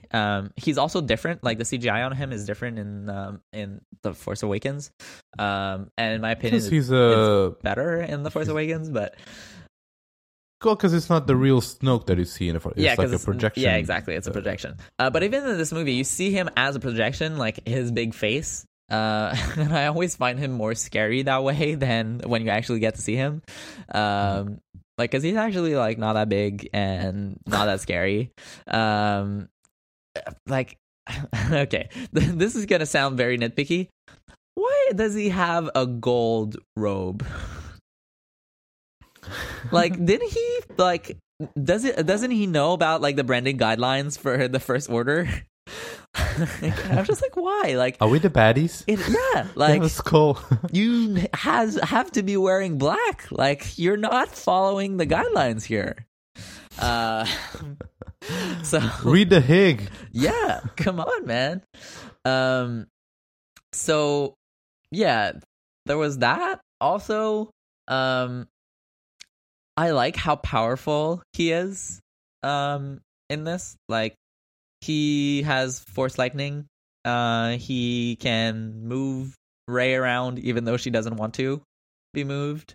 You see Rey, who's like trying to like get her lightsaber, and she thinks she's gonna get it, but it like flies around her. Right. I thought all of that was great. It was like, I am stronger than you are, right? Like, I thought that was a great way to show it. Yeah, that's basically all I have to say on Snoke. Okay, here's what I have on Snoke. It was... So we knew very little from The Force Awakens, on purpose, right? We wanted this character to be mysterious. We basically knew nothing. In this movie, we still don't know anything. Probably never will. Okay, I mean, they showed how powerful he is. Like, at least controlling the Force. He has Force Lightning. Like, he's probably powerful. But I didn't get why. It's like, what was his plan? Yeah. Like, what was his master plan? Yeah. What was he trying to do? Like, I mean, the Emperor has his flaws, especially like in the whole trilogy and all. But you know, he had a very complex, full of plot holes, but a very long, complex master plan that he followed, right? Yeah. He had a very clear goal to rule the galaxy to whatever. And, you know, it was a very complicated, complex plan to get there, but he did. Snoke is like, I am powerful because we can see that you are. But what are you trying to do? Yeah. Like, rule the galaxy? Why? What are the motivations? You're hitting one of my other like ending notes, and it's like, what's the end goal here? Because like, it seems like what they've set up is that they want to get the Last Jedi. Like, they want to kill the Jedis, basically. Mm-hmm. So they want to kill Luke. But that doesn't really make that much sense, because it's like, why do you need to kill Luke? He's off to this island where he doesn't want to talk to anybody. Like, he's not there, like, going to, like, be in your way. Like, he's like trying to go die off on this island. So, like, why the hell do you need him? Like, why do you need to kill him? And, like, what's your plan? Like, what's your big, like, grand vision? Like, how are you gonna kill people? Like, I found that the whole movie was so self-centered around like the rebellion.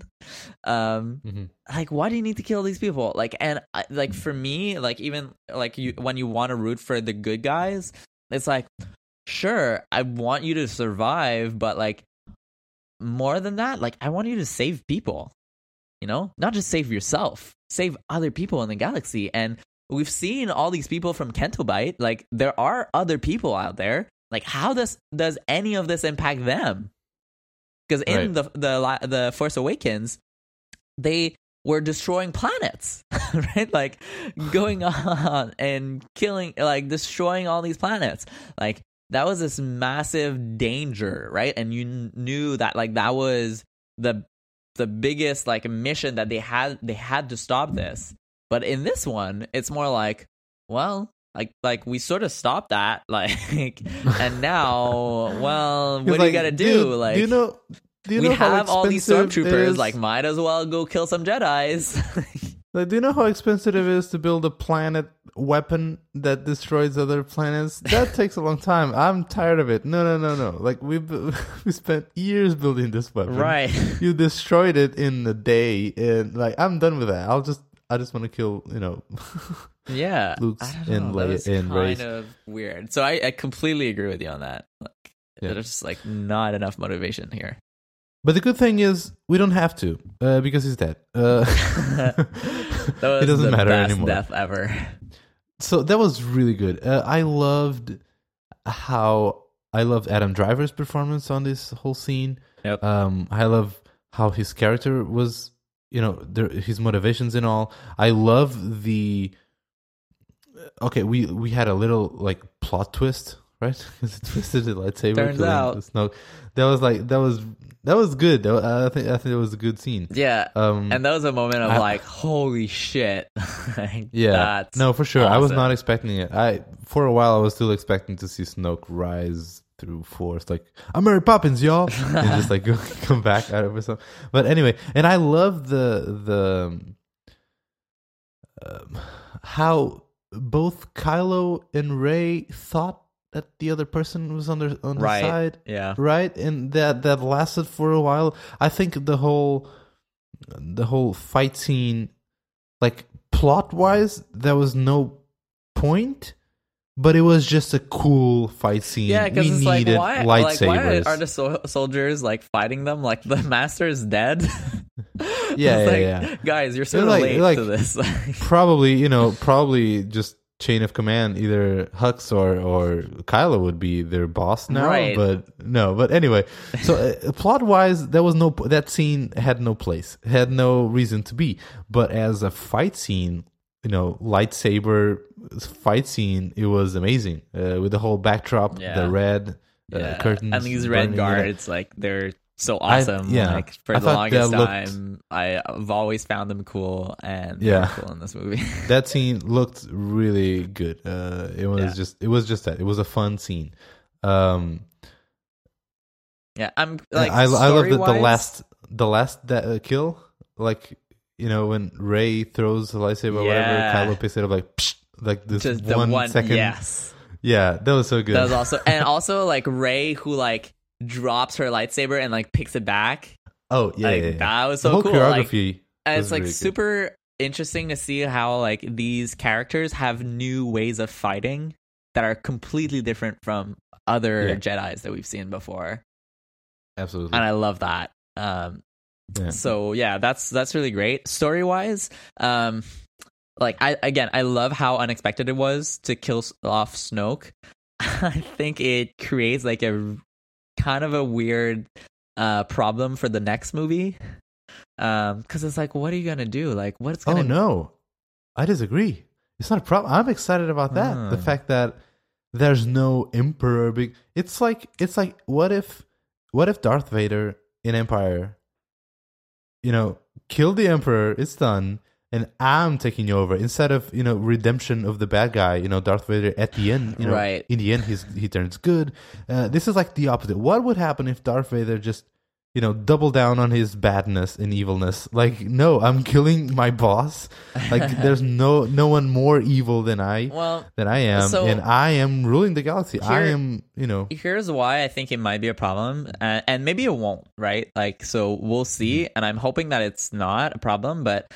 It's like, how do you like ramp up the stakes for that final battle? Because like there's gonna be a final battle, right? Like, and it needs to be more epic than anything else you've seen before, right? But the problem is, like, we've had like 3 battles with Kylo so far, like each like one in every movie, and it seems like unless they do like a big time jump between the two, which they might very well do. I think they will, yeah. It seems like it's not going to be that exciting because we know like who Kylo Ren is, we know what he's capable of, but we haven't had a rematch seen that before. We haven't had a Kylo Rey rematch since The Force Awakens. They haven't actually battle. I think that is going to be the big, climax of episode 9. So, okay, I really don't want to turn into a speculation episode, but just one quick aside. Do you think Kylo dies in episode 9? Oh, boy. It's a tough one. I just thought about this. I don't know. Episode or does 9. he, like, turn good? Or, okay, so in kind of like opening up another side tangent in your side tangent. I was sort of hoping him that he would turn good in this one. Like, I thought that would have actually been like quite an interesting idea. That like all of a sudden he's good, like he understands his mistake, and like that they go along with his plan of like, let's not kill everybody, but let's forget about Siths and let's forget about Jedis and let's rule together. Like, I feel like in one weird way, like that would have been a really interesting storyline. That would be like completely different from everything else that we've seen. And to your point, the fact that he didn't shoot Leia kind of made you believe that could probably happen, you know? But like when you think about it, looking back, like that's sort of his MO, like pretend like I've turned into the good guy and then kill you, because that's how he killed his dad. But so I was kind of hoping / expecting that maybe he did turn. Maybe not good, but maybe neutral. So, but now I think it's too late, is my opinion on this. Like, I feel like he's had enough opportunities to turn good, and that, like, if he does turn good at the end of the next episode, it's gonna be like, dude, like, that's not who you are. Like, that's not, like, that doesn't make any sense. Like, he turns good, killed, but all the other characters are like, dude, I don't care. You've killed Han Solo. You're a bad guy, you know? No, I agree. And I agree. And I think he dies. And I think just story-wise, like, he has to be the bad guy because there's no other bad guy to fall onto. Also, he's a great bad guy. Yeah. Okay. I think we need to see more of him because like he's a bit weak. Ooh, okay. Well, we don't know. Well, I guess. Yeah, like, I mean, maybe not weak. He's maybe not soft would be a better word. He's not as strong as Vader for sure, or like has, you know. But I meant like he's kind of always just like right on the line of like, maybe I'm good, maybe I'm like, you know what I mean? Like he's not even pure evil bad. Even with that battle with Rey fighting the guards, he struggled, right? Yeah. It's not like he completely destroyed everyone. Yeah. Like those Emperor guards were a match for him. Yeah, exactly. So it's like, yeah. Okay.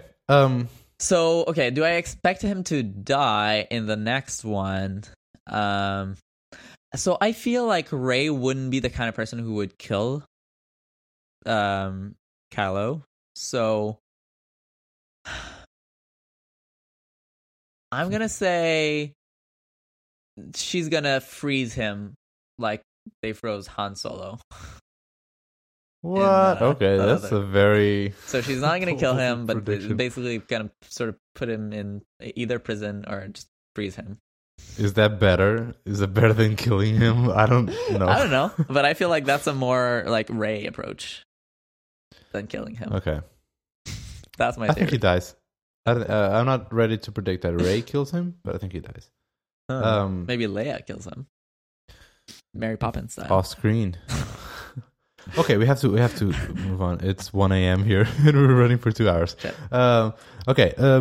Before we go to the final set piece in the Salt Planet, Phasma Finn. Captain Phasma, I'm always... it's always unfortunate that she doesn't have enough screen time. Such a waste of a good character. They built her... So, I think they were going for the Boba Fett type of character, which has like 2 scenes in the trilogy, but, you know, became such a iconic character. I think they were going for something similar here. So... the fight scene itself was not impressive in my opinion. No. Just one quick question: do you think Phasma died, or are we going to see more of her? I think she died. Okay, I would be. I think we're going to see her. I would be real surprised. Like, I mean, she did like get hurt pretty bad, like by Finn, and then like fell in like a pit of fire. And I feel like this metal costume not great for metal for being in a fire. Like, I don't think there's some isolation in there, so I don't know. My guess would be that she would die. there, but we'll see. I hope Okay, she comes back. I think she's Yeah. an interesting character, and I would have loved to see more of her. And I want her to talk. Like, I want her to have like an opinion. I want her to like be something. Okay, yeah. So I predict that she's going to come back, But- and it's funny because the only reason, at least I can think of, the only reason why I expected more from this character and I kind of want to see more and I like this character is because I know Gwendolyn Christie plays it. Yeah. Because if it was just just an extra inside that armor, Right. what does she actually do Yeah, in it's the like, movie? why would you get such a Nothing good much. actor to play these scenes? It's just like one of the first bosses in a game, It's like, yeah, they're a bit, stronger than the normal stormtroopers, but that's Maybe Phasma it. doesn't die and she becomes the new Supreme Leader. Yeah, Captain Phasma Maybe Snoke. Maybe not, because she inhaled too much smoke. So no, I'm sorry, that was terrible. Okay, moving on. Can we go? Supreme Leader Smoke. Her new name. Can we? Another good show title. Can we go? Can we get to the final scene? Yes. Okay. Not scene, but the final set piece. Yeah. So they finally managed to get to this planet. It's not a planet that's covered by snow. It's covered by salt. See the difference? So they get in there. There is like this weird thing that happens at the beginning where like, they have this giant door, and the door is open. There's like Leia who's like just watching, like, looking at what's happening, and she's like, "Oh, they're coming! Start closing the door." And it's like, why are you waiting for them to show up and start shooting you? And it's like, that doesn't make any sense. And so you're like, what? Like, what? And then there's this ship that basically like runs right into the wall and then like makes it inside before the door closes. And you're like, why the hell didn't you close the door before? And then it opens and it's like, oh, okay. It was Rey and Finn. No, not Rey. Finn. Sorry, and, yeah, Finn it was and Rose. Finn and Rose and who else? Poe? No.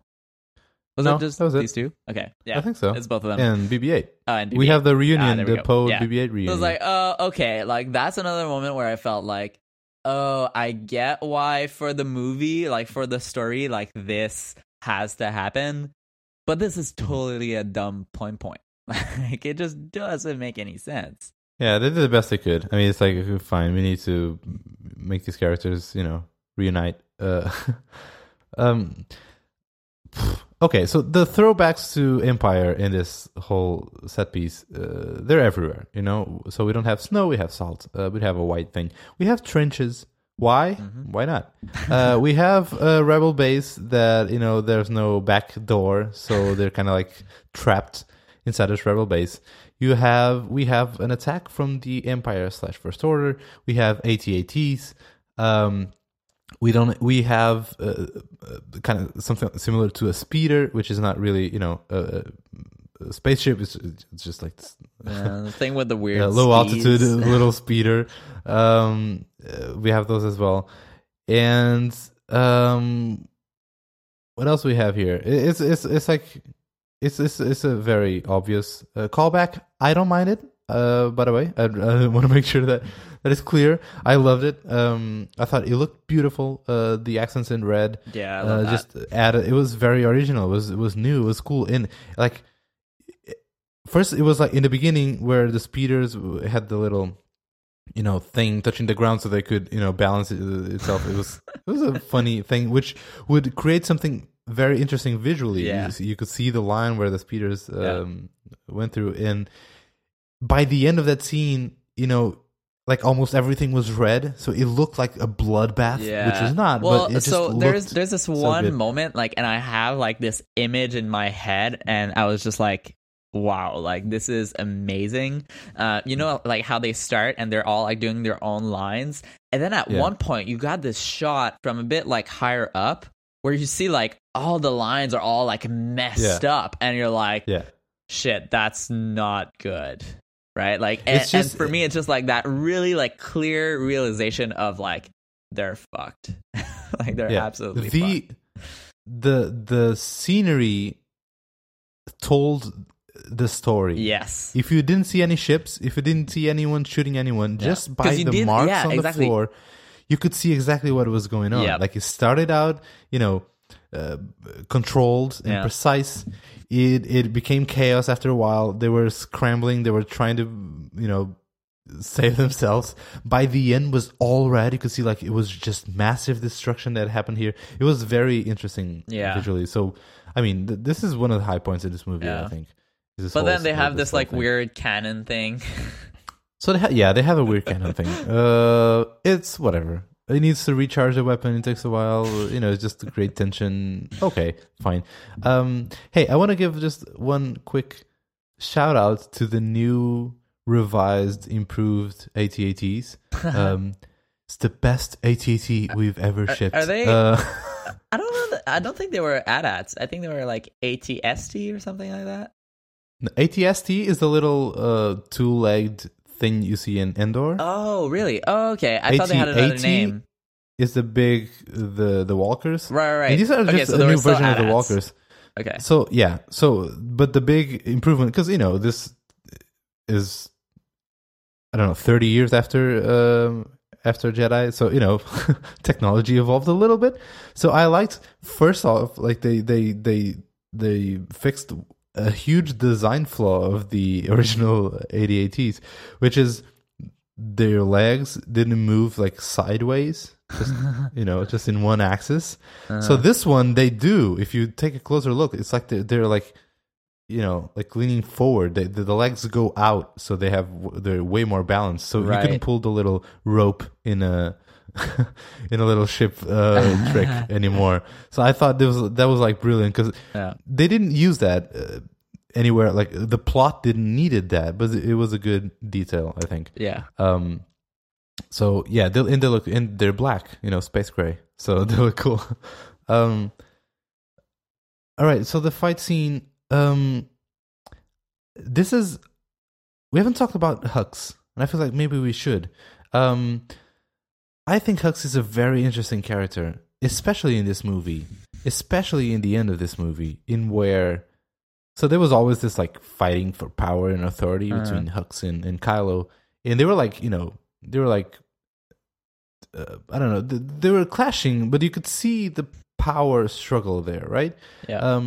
By the end of this movie, it's very clear who's in control. It's very clear who's in charge. But I like how Hux still, he can't give up. Like, he never will give up the authority. Like, he still hangs in there, even though it's so obvious to everyone who's in charge. He's like, no, but I'll give the order. He's holding there. And Kylo just like doesn't care. Kylo's like, no, dude, I'm in charge. No, Kylo doesn't care. Yeah. He's just like, he will force push him against the wall if need be, but like he doesn't care. Yeah, I like how that character is more confident in this movie than the other one. But I kind of fear like they're turning him into a joke. Like he was always a joke, overly caricatured. Like and like in all the movie, even like the previous movies, like what's his name? Like Grand Moff Tarkin or whatever.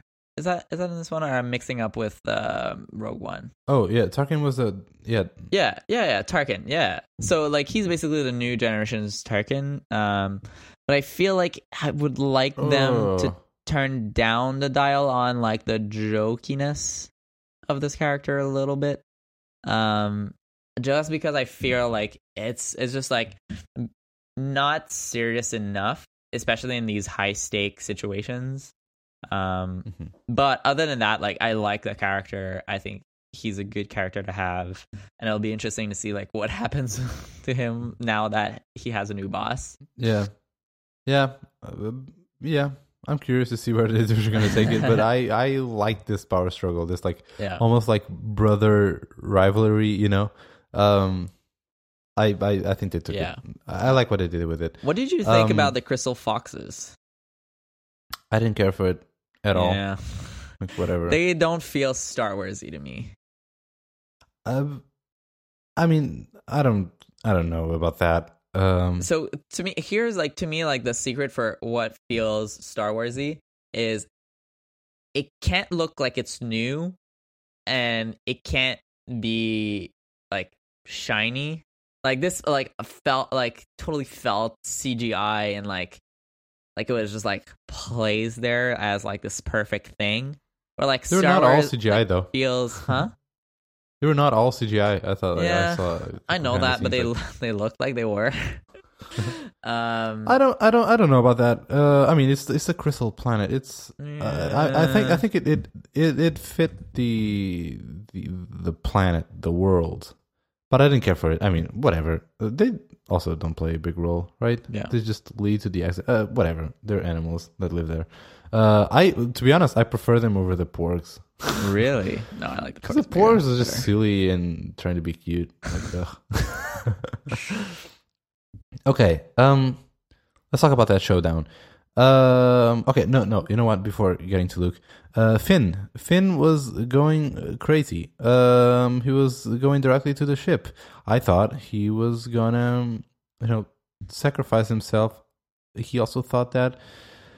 I was almost ready to believe that he would die, but we had the little Rose stunt at the end. She saves him. That was good. So in the end, it felt a bit like useless. Like, cool, sorry, bro. Nothing changed. The weapon is still ready to fire. Yeah. Like, you didn't kill anyone. Like, nothing changed except the fact that that's like yet another terrible decision by the rebellion. Like, they got so many people killed, and they didn't even like try to stop the thing for going off. It's like, God also, damn it, even guys. if he reached the weapon, I have a hard time believing that would stop it. Just yeah. It's like if you want to stop a volcano, so you fly into it. Like, no, that's and not. also, I'm sort of like, come on, dude, you're Finn. You can't do this. Like, I basically had zero expectation that he would actually like die in this. I was like, okay, something's gonna happen. So yeah, then Rose sort of saves the day. I thought like her kind of speech at the end was very cheesy. She didn't save the day. She did save Finn's day. Save Finn's day, whatever. Yeah, I thought like that was very cheesy. Like, oh, we're not gonna save the world by killing the things we hate. We're gonna do it by saving the people we love. Oh, I totally forgot. I blanked that out. I forgot about that. It's like they needed her to say that because they want to like set up the romance between them, but it's just like, yeah, and there's a kiss and all, right? Yeah, that's and it's like, well, that's a war. Like, as part of me also sort of felt like that was like a very obvious wink to the audience and like a social commentary of like, be good to each other, folks. Like, love trumps hate, like that kind of thing. I was like, maybe love a bit trumps too on the hate. Sounds weird nowadays. Yeah. Well, that's the point. No, because Trump. Anyway. Yeah. Well, that's the point. That's the point. That's right, why right. it was on the posters and stuff from the protesters. Okay, let's talk about Luke. Yeah. Luke comes back. Luke has so he shows up moment. with like has his hair done, new outfit. You know what? It took me a while to realize that. I noticed something was different. Yeah, I didn't me too. actually notice what was different about it. I didn't so, like his Luke, new outfit though. It's just like looking it's fine. Looking at it a second time, like if you rewatch it, it is a little odd. Like if it feels like he's wearing a cosplay costume, like it doesn't seem to fit very well. But that's a small detail. Obviously, like they're doing that to give you a hint that he's not actually there. Mm-hmm. So yeah, you're talking about that dark one, right? Yeah. Right. I thought it looked cool, and it's a good throwback to Jedi's Luke costume, the black costume. I thought it looked cool. So it has that chat with Leia. So he has a chat with Leia. He gives Leia Han's Millennium Falcon dice. Yeah, which did they retcon? I never noticed those dice. Yeah, so I don't think they ever were in the original trilogy. No, they were. So they were in the New Hope. Really? Yeah, but they it's not that they were not there for the other two movies, but you just never saw it again. Right? Okay. So yeah, but it's a bit. They were. Yeah. I rewatched The Force Awakens, and they were in The Force Awakens. So interesting. Okay. But I hadn't remembered those dice from before, so it was like, okay, what are these dice and what do they mean? But yeah, that was. Oh, okay. So I knew what they meant because the scene when Luke goes in the Millennium Falcon, you can see him look at the dice. Okay. So it was like, oh, okay. So it was, yeah. So there was a reference in the movie. Interesting. Okay, so there's a big moment with Luke and Leia. I thought it was good. I love the performance. It was a very emotional moment. Yeah. Finally, especially with the whole context. Something bad's gonna happen. Yeah. Leia will probably not be around for the next movie. I mean, they're gonna have to resolve that in a way that makes sense for the plot. But I don't expect to see a lot of Leia in the next movie. Yeah. So they had a lot of baggage, this scene, so it was kind of emotional. I don't know if in a couple of years if this scene will be as important or it will feel the same way, but it was a good scene. And then Luke marches into faces AT-ATs. This scene visually was very powerful. I love that. And there's a couple of these scenes. I think this whole thing looked impressive, looked amazing, and I can't wait to see this again. I gotta ask you: did you know at this point, of course, on your first viewing, I did not. Did you know? Okay, no. So yeah, me either. So I only started thinking about the fact that he's probably not really there. The first time Kylo goes through him. Yeah. Yeah, me too. So it's like, okay, wait, okay. Yeah, so and I wasn't sure if it was gonna be like a Obi-Wan Kenobi situation, where he voluntarily gets himself killed. Right. Yeah. Oh yeah. The Right? first time, the first charge. Yeah. That was what I was thinking. Oh, you're gonna pull a Obi-Wan. Yeah. Which he kind of did, but not in the same way. But so it's funny how, in going back again to the whole Luke legend versus Luke the character, when all that fleet fires on Luke, and of course, it's obvious that he's not dead. That's not how you're going to kill off this character. I believed that he could survive that attack. Yeah, me too. I was like, this dude is the Last Jedi. Hint, show title, movie title. This dude is super powerful. He can survive an attack like this. But of course, he probably couldn't. Let's be real. We never seen any except Mary Poppins stunt. We never seen anything really, a miracle happening on a Jedi stunt, if that makes sense. Jedi, they are good with the Force. They can pull sticks and brooms. They can move rocks and all, right? And they can do some flips. But we've never seen a Jedi, survive an atomic bomb or whatever. Right. So it's funny how we can still believe. We can still believe in the legend of Luke. Because I believe that he could survive that. Yeah. I think it was funny, that line. Was it Hux or someone? After all the firing at Luke, it was like, "You think you got him?" Yeah, yeah, that was great. that was a great line. And so yeah, we see the showdown with Kylo and Luke.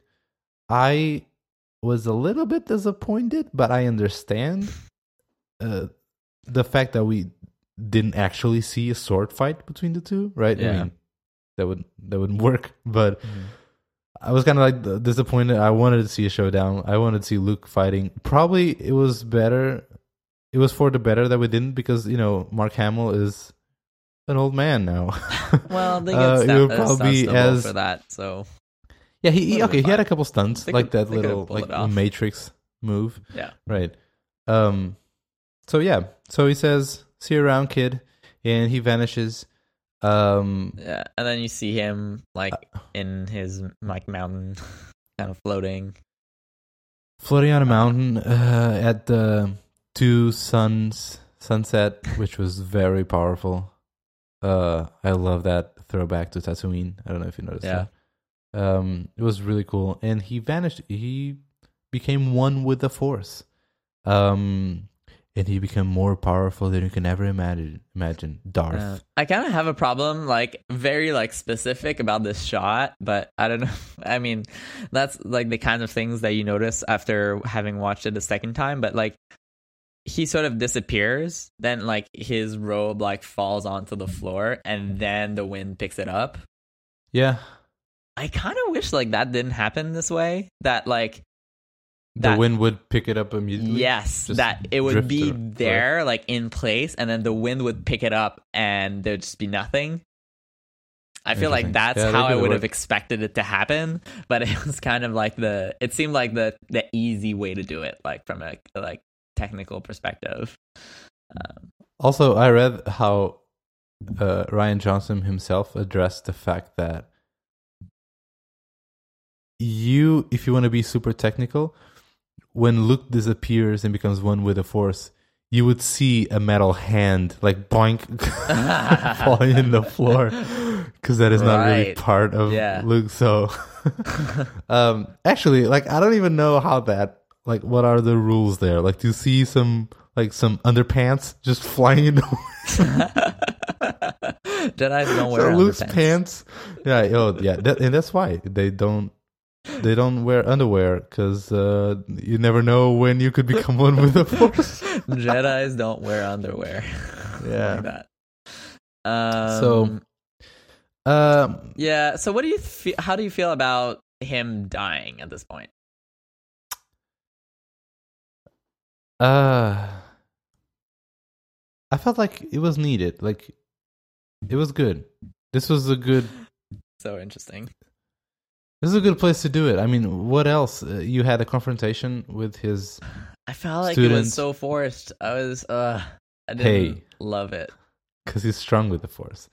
It was like, I don't know. For me, it was like, oh, like, he's smart. Like, he didn't go there. Like, basically, what he wanted to do is just buy them time. So he was meditating. So it was great. And like, how smart was that? And then he just dies for no reason, and I'm just like, what do you mean for no reason? Why do we need him to die here? Like, I feel like we weren't like explain the stakes well enough. Like, I don't know. Part of me was just like, if he was gonna die, like, why didn't he just go there? And I know, like, maybe it's like a timing thing, but honestly, that didn't seem like it was a problem for the rest of this entire movie of having people like coming and going where they liked. He could have picked up the X-wing underwater. Yeah, like, it was like kind of a boring death in a way. It's just like, okay, he died. Like, it's not like, so there's like many different ways where like this could have made maybe more sense. Like, one being like, he's actually old and sort of sick already, and like when we see him, he's like, oh, this is the island I want to die on, because like he doesn't seem that old. You know, like, he seems like he's got years ahead of him still. So like maybe like a slightly older Luke would have been better here, and it would have made more sense that like, oh, he's an old guy, like, he seems like he would die soon anyways. But another thing here, like, maybe it was like, it would have been interesting to see that it would be like a trade-off that he gives, that he like hears this message from Leia and he's like, I have to save him and I have to help him, but like see that it's like really taking everything from him. Like, I want to see like I wanted to see basically like a 11 style, like him like bleeding from his nose or something. Like have a sign like when he's levitating that's actually hard, because it actually like it seemed like he was meditating basically. Like it was very calm, and then like he ends it and then just dies, and it was like, what? I don't know, that felt very odd to me. And also, like, why does he need to die? Like, he could, honestly, they could have just kept him alive and just left him on the island and, like, never seen him in the rest of the movie. Like, the next movie, like, we don't need to see him. Like, he's Luke, he's this grumpy old guy. Like, whatever, he's on an island, nobody cares. I agree with some points there, but I think we I'm needed not, this... like, bitter that he died or anything. But right. No, I know, like, and those are valid it points. Those are valid points. Right. I think Luke was not a believer anymore, and we had a whole scene with both Yoda and both R2. It made him like realize, no, you know what, Rey is right. We have to keep fighting. We have to keep believing. You can't just give up. So we had that whole like, you know, arc. We need him to come back and believe again. The fact that he's doing the whole force thing, force projection.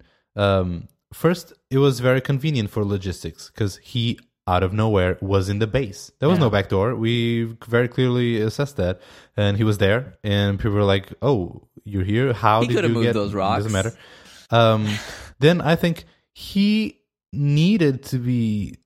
I mean, that projection was what made him be able to pull that off. If he was actually there, he couldn't face a fleet of AT-ATs. He couldn't do all those stunts. He's probably very old. He'll probably die immediately. Well, but he's able to like force project himself. Like, why can't he force like have a force shield around him? That like you don't know the rules. I mean? Like, yeah, we don't know, but fair enough. I think the fact that he was a projection there that he was able to pull that off, that whole stunt. Then you know, about your point on it was not clear that that thing was actually, you know, hard, and he was asking a lot from him. Just the fact that he's projecting himself across the universe on another planet, that is super impressive. Like, I bought that. You know, this was his final effort. He used all of his energy and all of his force powers left to do this. Okay, so tell me, like, what it takes the most effort? Projecting yourself to another planet and basically projecting in a hologram, or rescuing yourself from space and flying back to ship after being in an explosion and then going back to the ship and like being like back to life. Like, what takes the most energy? You know what I mean? Like, that's all right, we get it. Leia is more powerful than Luke. It's like, I guess, but like, that's where like, if you don't clearly establish the rules, it's kind of hard to know, like, as a viewer, like, what to sort of expect. And I find that like where I should have been is like, okay, Luke is sacrificing himself for the benefit of the group, like. Okay, he's kind of like come to the light and he is like sacrificing himself to give them a chance, when I didn't really feel that way because I was just like, oh, okay, like he's helping them out, but whatever. And then at the end, it's like, oh, did you feel that? Like, I felt like he died, but in a positive, like, it was just like really? Like, that's the death you're going to give, like, one of the major characters of your entire, like, movie franchise? The main hero. Okay, no, I hear you. I think so. I think we needed him to die, though. Sorry. I think we needed that, because we needed Rey to be the last Jedi. Right. And that's the thing, right? At the beginning of this movie, Luke really is the last Jedi, but at the end, Rey is. Right. With the whole stunt, I'm moving rocks. Yeah. We needed him to die. We needed him to just pass the baton to the new characters. Mm-hmm. We needed Luke to be out of the picture. Mm-hmm. Also for, you know, if Luke was still around, the plot of Episode 9 would be, you know, Kylo wants to find Luke and kill him. It would be all over again. God, so please no. we need Luke to be out of the picture, and also, well, now you know he what can be a though, Force like Ghost and do I something really interesting. hope that the plot of the new movie is not like let's find Rey and kill Rey. Yeah, I hope so. That's we need something more interesting than that. We need some clear and stronger motivations from all the characters. Exactly. Even the rebellion is like, because it's not the rebellion against the Empire. We have the Republic. Because it's like, guys, like, what is your plan? Like, kill Snoke, and then once you kill Snoke, kill Kylo, and then once you kill Kylo, kill Hux, and once you kill Hux, kill, like, you know what I mean? Like, it's never gonna end. Like, isn't there a plan at some point? Yeah, no, totally. We need stronger motivations from all characters, because in the original trilogy, the motivations were super simplistic and kind of like, infantile. It seems like, there's the baddies, they're the Empire, and they want to rule the galaxy and oppress the people, and we have this small group of underdogs, the rebellion, they want to, stop that from happening. Very simple, very basic motivations, but they're strong. I can totally get it. And I can see what's at stake.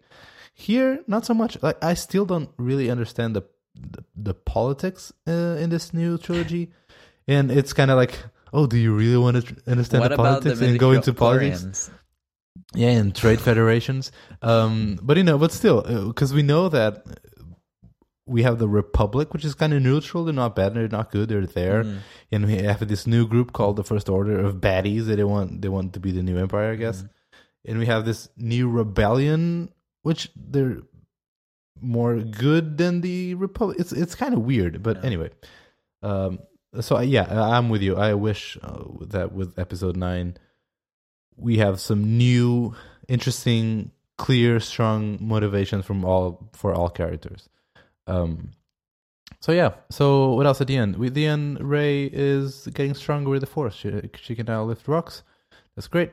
I really love Rey, by the way. I like the character itself. I love that character. I want to see a lot more. Great. I'm really glad that I feel like she didn't have enough quality time in this movie. No one had, right? No one had a lot of time. It's like, I really want them to focus, and I hope that J.J. Abrams can bring that back in the next one. It's like don't put too many characters. Like, I want the gang to be back together. I want Poe, Finn, and Rey to be on an adventure, like all three of them in the same location at the same time. And I want them to be conversations and dialogues that establishes who their characters are and their motivations and how they're going to evolve. Like, I want and how they learn. How are they different? Yeah. How have they grown as characters? Yeah, I want to see that. Like, I don't want to see 3 separate side quests that sort of converge at some point. With only some of them being successful. Like, I want more from these characters because they're awesome characters. And there's there's only one movie that's left out of them, I feel like that's a massive missed opportunity. Like, that's where when you told me that before, I felt worse about this movie because I feel like we've almost lost the movie for them to develop into even better characters. Like, I feel like after seeing this movie, I don't love any of the characters more than I did before. I'm with you, but I don't think it was a waste of time. It was. If you see the trilogy it's not as a waste an arc, of time. It's a waste of these characters because they're amazing. I don't agree. I just think by the nature of this being the middle movie of a trilogy, we didn't close the arc. So we you have Finn, who once again is finding his purpose in this rebellion. But that's where he was. No. I mean, Finn is learning, how important the relationships with other people are.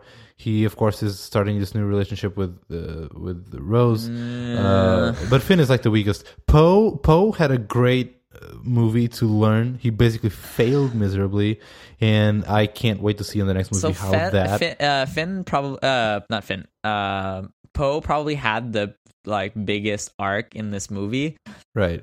I felt like it was again a bit forced. Like they really like highlighted it with like a big Sharpie marker. Like they clearly like set that up and like reinforced that. Like all of a sudden, like Poe is like just wants to like shoot at everything, and he is always getting everyone killed. And then the way that they resolve that at the very end is like Poe saying, I think Luke has a plan. Let's see if there's an escape. And like that's how it's like, oh, now all of a sudden look how much this character has changed. But it's like, really? No, like, see, I don't no. I don't expect to see the resolve of that arc in this movie. That's it. Like we have the failure of Poe. With Rey is like Rey, you know, of course, as a Jedi, like she grew immensely with the Force. She kind of like understands her power, what she can do and she can't. Rey came to peace with the fact that her parents are no one. They're not coming back. They were like just a drunk who sold her. So she made peace with that. She can focus on herself now and not being stuck in and want to go back to Jakku and wait for her parents. Kylo had a huge turn of events as well. Kylo like made peace with the fact that no, he's not going to take orders. He's not going to be manipulated by anyone. He cut ties with his family. He does, you know, Luke is out of the picture. He can focus on himself, you know, for the bad side. But, you know, we have all of this that we haven't seen the resolve. And now we have a whole movie just for that. So I think it's not a waste. Like there's a lot of character building, character development in this movie. We just haven't seen the payoff of it. So maybe it feels kind of like wasted. Like, but what else? So we need that. What else with the next movie? Fair enough. Okay. In the end, all right. So final closing thoughts. Thoughts. All right. Perfect. So, well, yeah. Go ahead. Okay. So number one was this. Like for me, there was a lack of character development, mostly because just the lack of screen time that our people have, and like they had so much to just do that they didn't have time to talk about like how they're feeling, and like we couldn't hear from them like their personality shine through. And so for me, like these characters, while like they went somewhere, in some ways it felt exaggerated. Like I had to fill in a lot of the blanks to get like where they were going, and I like didn't see on screen that evolution. I basically saw they set up the beginning of like, here's the problem, and then they showed me the end of like, here's the solution, and they didn't do much to show me like a progression through them. Next, I think a lot of the main storyline elements were weak. So the fuel thing, the people going back and forth, the side quests that didn't like really make sense, the gravity in space was kind of weird, the codebreaker guy who like just somehow is able to open up this door, even though he's not the master codebreaker. There was just a lot of these storyline elements that for me didn't make a ton of sense. It kind of brought me out of the movie. There was, for me, like another problem with this is how there were a lot of jokes, right? Like we've talked about a lot of like the people putting coins into BB-8, like the porgs like making this cute face, the caretakers complaining that they have to fix the wall, right? Like, and don't get me wrong, these things are funny. Like these, like everyone can laugh at this. Like everyone can laugh at Hux like being force choked and all of that, right? Like these things are always funny. My problem is that like they're not in service of developing the characters. Because Star Wars has always had these funny elements. Like there's always been funny dialogue between Han Solo and Leia, and like there's always been this kind of atmosphere of, yes, this is a serious thing that's happening, but they're also sort of like having these wise remarks or cracking jokes here and there. And I felt like in this movie, the balance was too much towards kind of like physical jokes rather than being character based and dialogue based, just like fun interactions. And for me, that like contributed to the lack of sort of character development. On the positive side, I think there were a lot of interesting themes, like reconsidering like the Jedi's impact on the current state of the galaxy. This whole idea of letting go of the past to embrace the future. And also this idea that like Jedis are like not only here to stay, but the Force is everywhere, and it's with everyone, and it's not just Jedis that have access to that. Like it's way bigger than our characters, and it's gonna keep going. So I really like these themes. They like asked really interesting questions. But to like tie this in together, I think there was a lot of interesting ideas.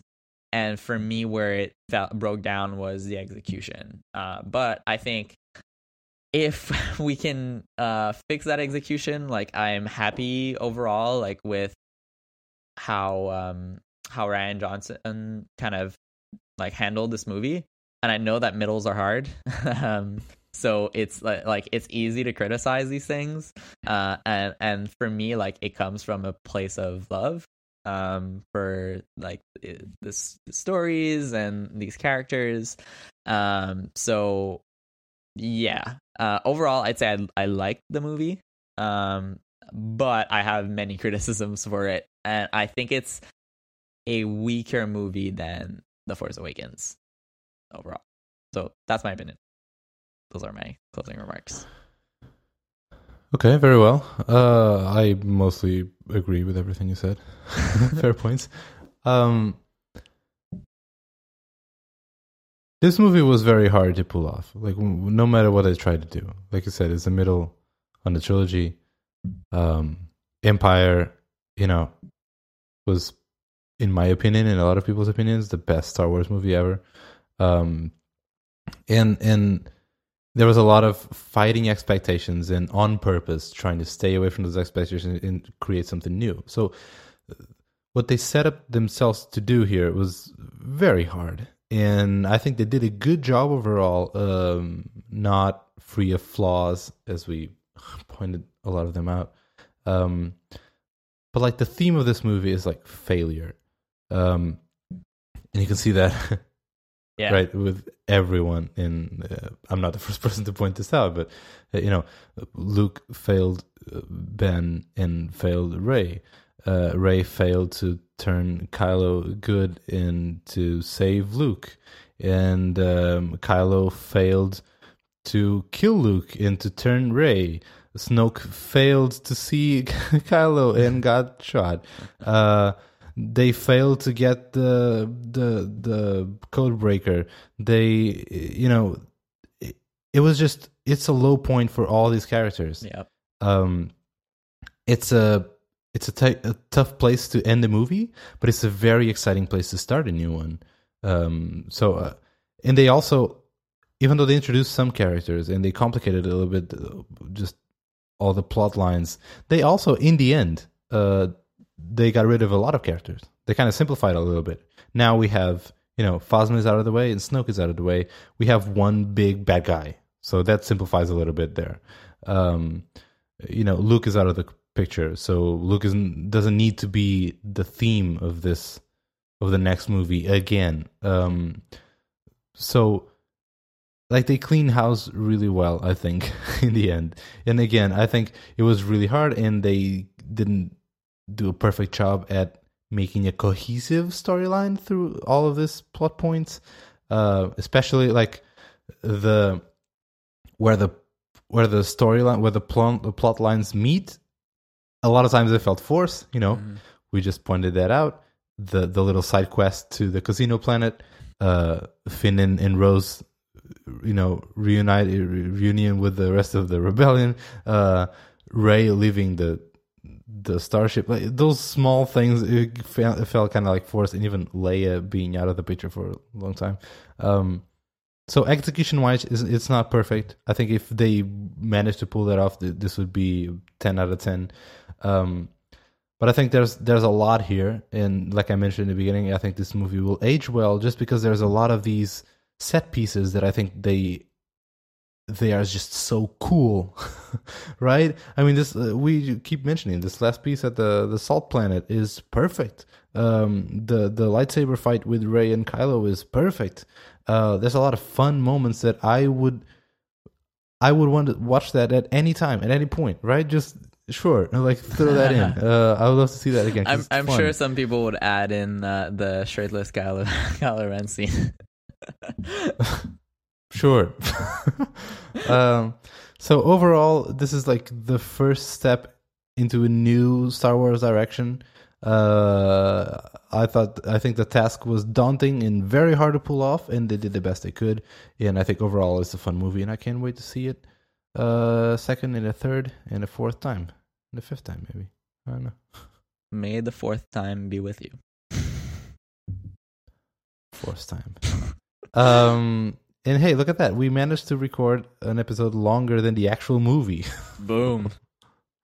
Oh my God. Take that, Rian Johnson. Yeah, do that. Go back on the talk show and talk for 3 hours. Yes. You do that. I told you I Actually, had yeah, like please do 3 that. hours inside of me to talk about this movie. So I thought I had 20 minutes, Faith to be got honest. there. Wow. Okay. Yeah, we did it. Yeah, so I guess Anything? one thing I'm curious. So what are your expectations or thoughts with the next movie? So you mentioned like you were thinking maybe about a time jump.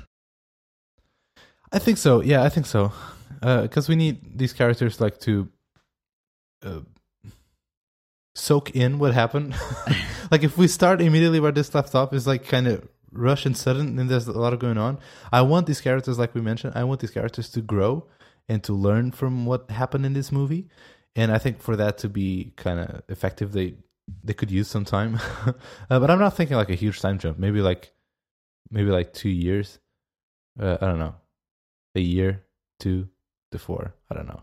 Yeah. I'm actually really curious to see what they're gonna do with Leia in the next movie. And I just want to see, like you said, I want to see a lot of the trio, or I guess the foursome, whatever it's called, the 4U. Yeah. I'm sure foursome is the right word here. With Finn, Rey, Poe, and now Rose. I want to see that, and I can't wait to see the Rey and Kylo, chemistry. Just I can't wait to see what they're gonna do with it, because that is the high point of this movie, in my opinion. Yeah, absolutely. I want to see that kind of run its course, and like let's like turn this like up even higher. Like let's take it to 11. So yeah, I mean, I feel like that's more or less what I'm also expecting / hoping for this new movie. I like, part of the reason why I want a time jump is like I think they just need to get their shit together. Like all of them. The rebellion like has a very young leader with like not that much experience, and the rebellion is like 3 people now, right? Yeah. Something like that. Yeah, exactly. So like they need to find other people, other allies. They need to like have things like settle back in a like more quote unquote normal state. I also would love for this new movie to not take place mostly on ships for the entire time. Like I would like them to like find some sort of planets to fight on, because I feel like we've had enough of these ships. Like we've seen kind of that, how that works and looks. So let's explore some of the planets. I just also want to say, I totally forgot.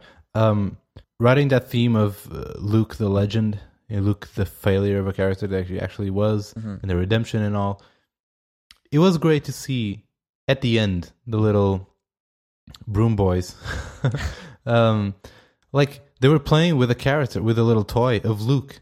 Like in the end, in this universe, even though we know how broken of a man and as a character and failure there was Luke the person, Luke the legend still lives on and will probably forever. Mm-hmm. Like those kids still were playing with little Luke toys and they were strong in the Force, which was weird, kind of cool, although to see. So I don't think the next movie will like riff on that too much. That is probably like setting up the new trilogy. But I like that. I like that a little touch. Yeah. One thing I'm sort of like curious about, or like, is like how is like the media in the Star Wars universe? Because it's kind of like unclear. Like in many ways, it seems news. Like people don't communicate with each other very much. Yeah, there's no TV. But in other ways, it's like, oh, like these kids know about Luke. Like where and how did they learn about him, right? Because they're young and Luke hasn't done anything in a while. Like how does that that knowledge kind of transfer itself? Word of mouth. Yeah, I don't know. I guess because I mean, if there was just internet, then you couldn't really create these legends. But then we have the Force times, and we also have the Skype calls with Maz, where like she has basically a drone like following her around when they're Skyping with her. So who the hell knows, really? Drone Skype, we need that. Yeah. All right. Okay. I think, well, part of me sort of wants to like stretch this to make an actual 3 hours, but maybe we're just gonna leave blank space. I can just like put some music. We should put the Star Wars intro music somewhere. We should start with the intro and now it's the end. Yeah. I'll just have that for like a minute. Okay, let's do it.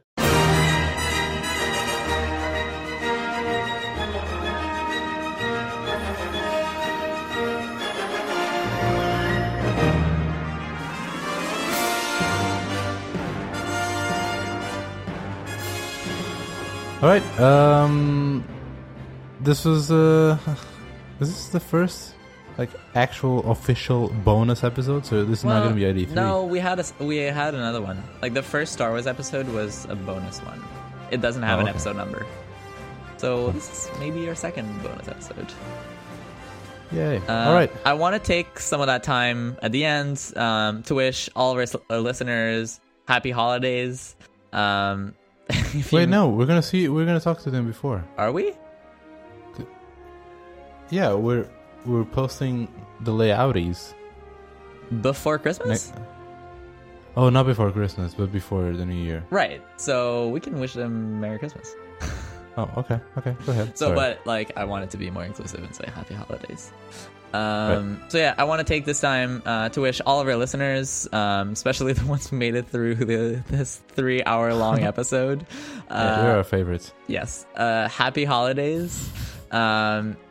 I think like we're gonna talk more about like kind of our year in review and sort of our recap of the year, but I think I can speak for both of us in saying that like this year, like I felt like the show like really came together, and we've heard from all of you more than we've ever had before, and like for me that's been like an incredible experience, and it's so cool to have you like part of this. Like I feel like we're all like a big like group of friends, and it's like while Rafa and I talk to each other every week, like I also feel like I'm talking with every single one of you. Like we're always having these conversations, and I really love that, and I'm extremely thankful that you all find the show interesting.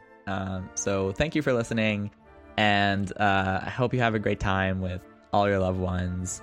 And if you can't be with your loved ones because they can't be with you, well, we are here with you in spirit. So, yeah. Happy holidays. In the Force. As a Force. In the Force. Yeah. Yes, exactly. My name is Rafa, and I approve this message.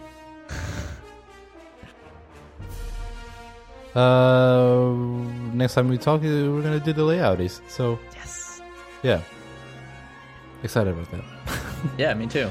All right, it's 2 a.m. I gotta go. Bye. Okay, bye.